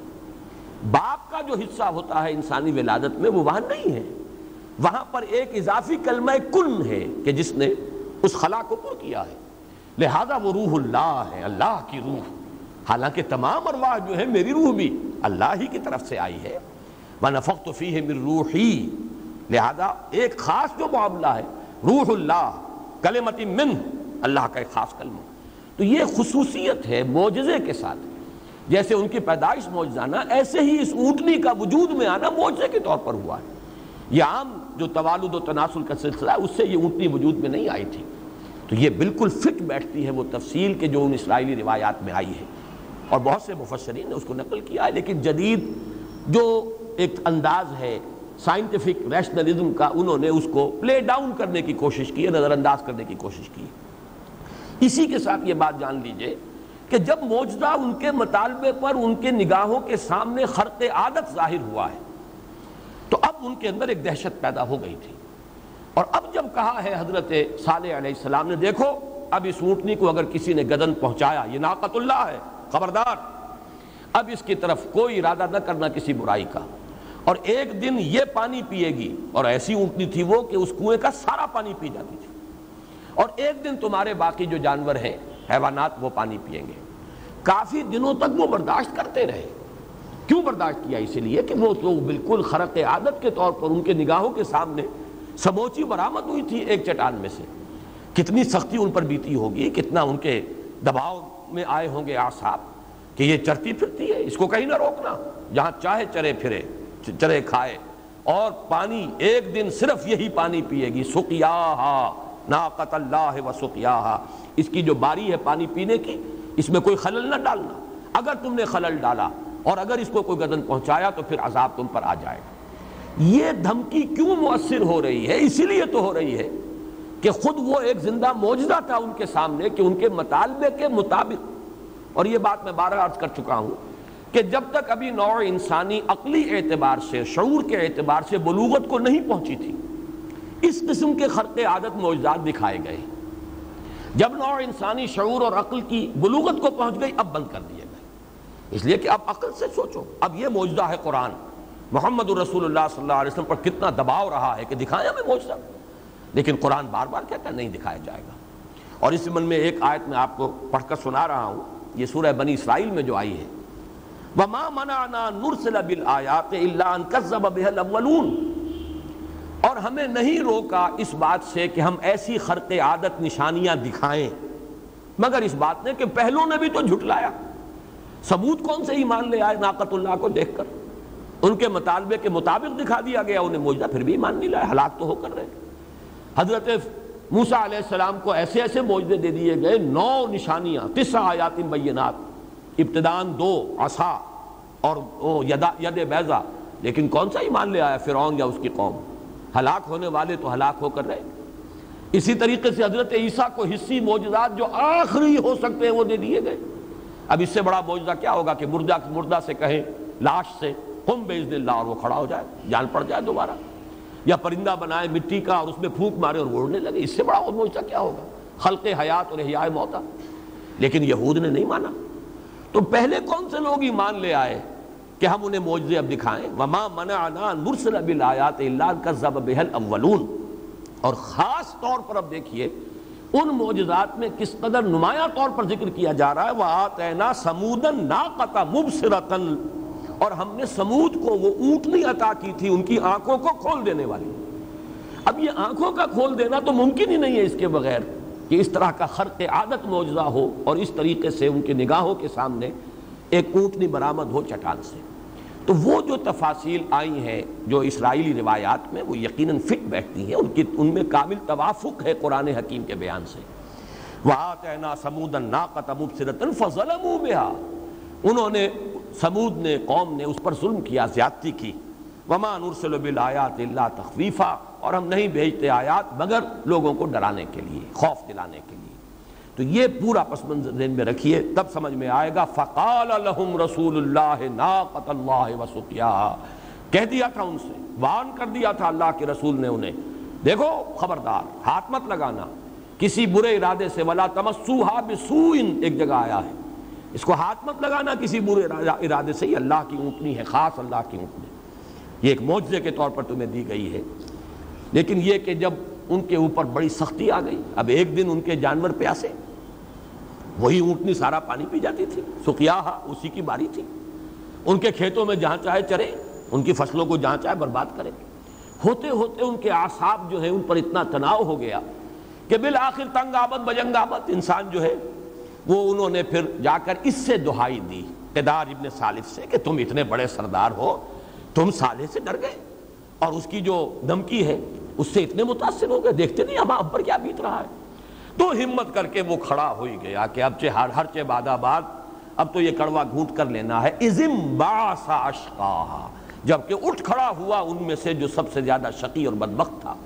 فقال لهم رسول اللہ ناقۃ اللہ وسقیاها، تو کہہ دیا ان سے اللہ کے رسول نے، حضرت صالح نے علیہ الصلوۃ والسلام، دیکھنا خبردار، ہاتھ مت لگانا کسی برے ارادے سے اللہ کی اونٹنی کو، اور نہ ہی کوئی خلل ڈالنا اس کے پانی پینے کی باری میں۔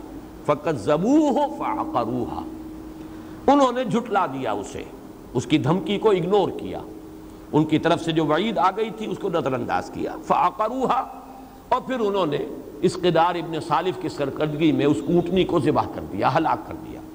عقل کا لفظ آتا ہے اونٹوں کے لیے کہ پہلے ان کی ٹانگیں جو ہے وہ کاٹ دی جاتی ہیں، کونچے کاٹ دینا جو کہتے ہیں، پھر اس کے بعد انہیں ذبح کیا جاتا ہے۔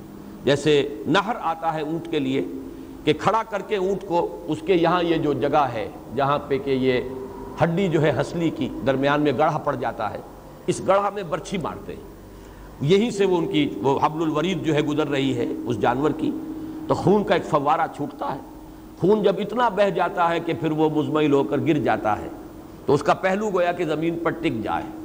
فَإِذَا وَجَبَتْ جُنُوبُهَا فَكُلُوا مِنْهَا وَأَطْعِمُوا الْقَانِعَ وَالْمُعْتَرَ، یہ ہے در حقیقت وہ نقشہ نہر کا، اور عقر کہتے ہیں اس کی ٹانگوں کو کاٹ دینا، اس کے بعد وہ پڑا رہتا ہے اور پھر وہ ہلاک ہو جاتا ہے۔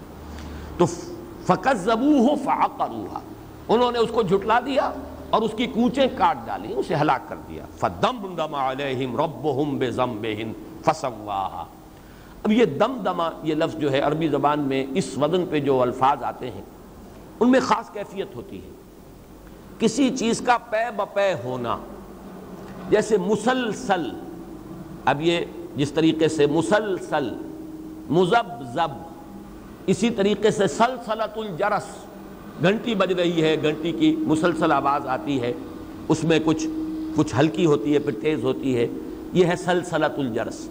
تو دمدمہ یہ ہے کہ ایک عذاب جو ان پر آیا، فدمدم علیہم ربہم، وہ پے بپے آیا۔ یہ ہماری زبان میں بھی دمادم اور دھمادم یہ الفاظ جو ہے در حقیقت یہیں سے، یہ جو ہمارے ہاں وہ ملنگوں کی زبان میں دمادم مشت قلندر، در حقیقت اس کا اصل اوریجن جو ہے وہ یہی ہے، دمدمہ، کوئی شے پے بپے۔ اسی طریقے سے اونٹنی جو ہے اگر اس پر چربی کی تہیں چڑھتی چلی جائیں، پے بپے موٹی ہو رہی ہو، تو اسے بھی کہتے ہیں ناقۃ مدمدمۃ، کہ اس پر تو دن بدن جو ہے چربی کی تہیں جو ہے چڑھتی چلی جا رہی پے بپے۔ فدمدم علیہم ربہم، اس لیے کہ ان پر جو عذاب آیا تھا اس کو کہیں اس سے صیحہ سے تعبیر کیا گیا ہے، کہیں اس کے لیے زلزلہ کا لفظ آیا، رجفہ کا لفظ آیا، مختلف الفاظ آئے، تو معلوم ہوتا ہے کہ مختلف النوع قسم کی چیزیں جو ہیں ان کے ساتھ ہوئی ہیں جس سے کہ ان کو ہلاک کیا گیا۔ فدمدم علیہم ربہم بذنبہم، ان کا رب ان پر اس نے اس کے عذاب کے کوڑے برسا دیے، جیسے کہ سورۃ الفجر میں تھا فصب علیہم ربک صوت عذاب، برسائے کوڑے ان کے، تیرے رب نے ان کے اوپر اپنے عذاب کے کوڑے۔ فدمدم علیہم ربہم بذنبہم فسواہا، پھر برابر کر دیا ان کو۔ اب دیکھیے یہ فسواہا بھی اس ایک لفظ تسویہ نے کتنے معنی پیدا کیے ہیں۔ برابر کر دیا، جب سب مر گئے کھیت رہے پڑے ہوئے ہیں، جب انسان زندہ ہوتا ہے کوئی اونچا ہے کوئی نیچا ہے، کوئی اس کے اندر کوئی فرق ہے، تفاوت ہے، لیکن آج جب میں غور کر رہا تھا تو مجھے ایک نظم بھی یاد آئی ہے جو شاید ایف اے کے زمانے میں پڑھی تھی، انگریزی کی نظم، ڈیتھ دی لیولر، وہ موت جو سب کو برابر کر دیتی ہے، اونچ نیچ ختم، چاہے کوئی بڑے بڑے کر و فر کے ساتھ رہتا تھا محل کے اندر، وہ بھی مٹی میں دفن ہو گیا، اور چاہے کوئی بیچارہ بوریا نشین تھا یا کوئی جھگی نشین تھا کہیں کسی کٹیا میں، برابر ہو گیا، موت جو ہے وہ برابر کر دیتی۔ تو وہ لفظ مجھے یاد آیا، فسواہا، برابر کر دیا ان کو، گویا کہ سب کے سب ہلاک ہو گئے، برابر پڑے ہوئے تھے زمین پر۔ ولا یخاف عقباہا، اور اللہ کو کوئی اندیشہ نہیں ہوا یا اندیشہ نہیں ہوتا، فعل مضارع ہے، اس کے انجام کا۔ یعنی دنیا میں تمہارا تصور یہ ہے کہ بڑے سے بڑا صاحب اختیار انسان بھی کوئی قدم اٹھاتے ہوئے سوچتا ہے کہ اس کے اثرات کیا ہوں گے، اس کے کوئی منفی اثرات بھی ہو سکتے ہیں، جس کی سب سے بڑی مثال میں نے بارہا عرض کی ہے، فرعون جو کہ ایک طرف مدعی ہے انا ربکم الاعلی، لیکن حضرت موسیٰ علیہ السلام کے خلاف جب اس نے چاہا کہ اب میں اقدام کروں انہیں قتل کر دوں، تو وہ اپنے درباریوں کے سامنے رکھا، ذرونی اقتل موسیٰ، اب مجھے اجازت دو، permit me to kill and murder موسیٰ۔ آخر حق کیا ضرورت ہے؟ وہ دیکھ رہا تھا کہ میرے درباریوں میں سے بعض ایسے ہیں جو موسیٰ سے متاثر ہو چکے ہیں، یا ان کے دلوں میں کوئی نرم گوشہ ہے، اگر میں نے کوئی قدم اٹھا دیا پتہ نہیں ان کا رد عمل کیا ہو، ہمارے اپنے اندر اختلاف پیدا ہو جائے۔ وہی بات جس کی وجہ سے قریش جو ہے کوئی فیصلہ کن اقدام نہیں کر سکے حضور کے خلاف، یا ابو طالب بنو ہاشم کے سردار ہیں اور وہ ان کی پشت پر ہیں، اگر ہم نے قتل کر دیا محمد کو صلی اللہ علیہ وسلم تو ایک جو ٹرائبل وار ہے وہ شروع ہو جائے گی، یعنی ہمارے اپنے قبیلے کے اندر جو ہے جنگ شروع ہو جائے گی۔ And a house divided amongst itself can not stand, ہماری جو بھی قوت اس وقت ہے، جو دبدبا ہے ہمارا پورے عرب میں، وہ تو ہمارے اتحاد کی وجہ سے، اگر ہم آپس میں لڑ پڑے تو ہماری تذہب ریحکم جیسے کہا گیا قرآن مجید میں، تمہاری ہوا اکھڑ جائے گی، تو ہماری ہوا اکھڑ جائے گی۔ تو بڑی سے بڑی مقتدر ہستی بھی سوچتی ضرور ہے کچھ نہ کچھ کہ یہ قدم میں اٹھاؤں تو اس کا کیا نتیجہ نکلے گا، کوئی منفی اثرات تو نہیں ہوں گے۔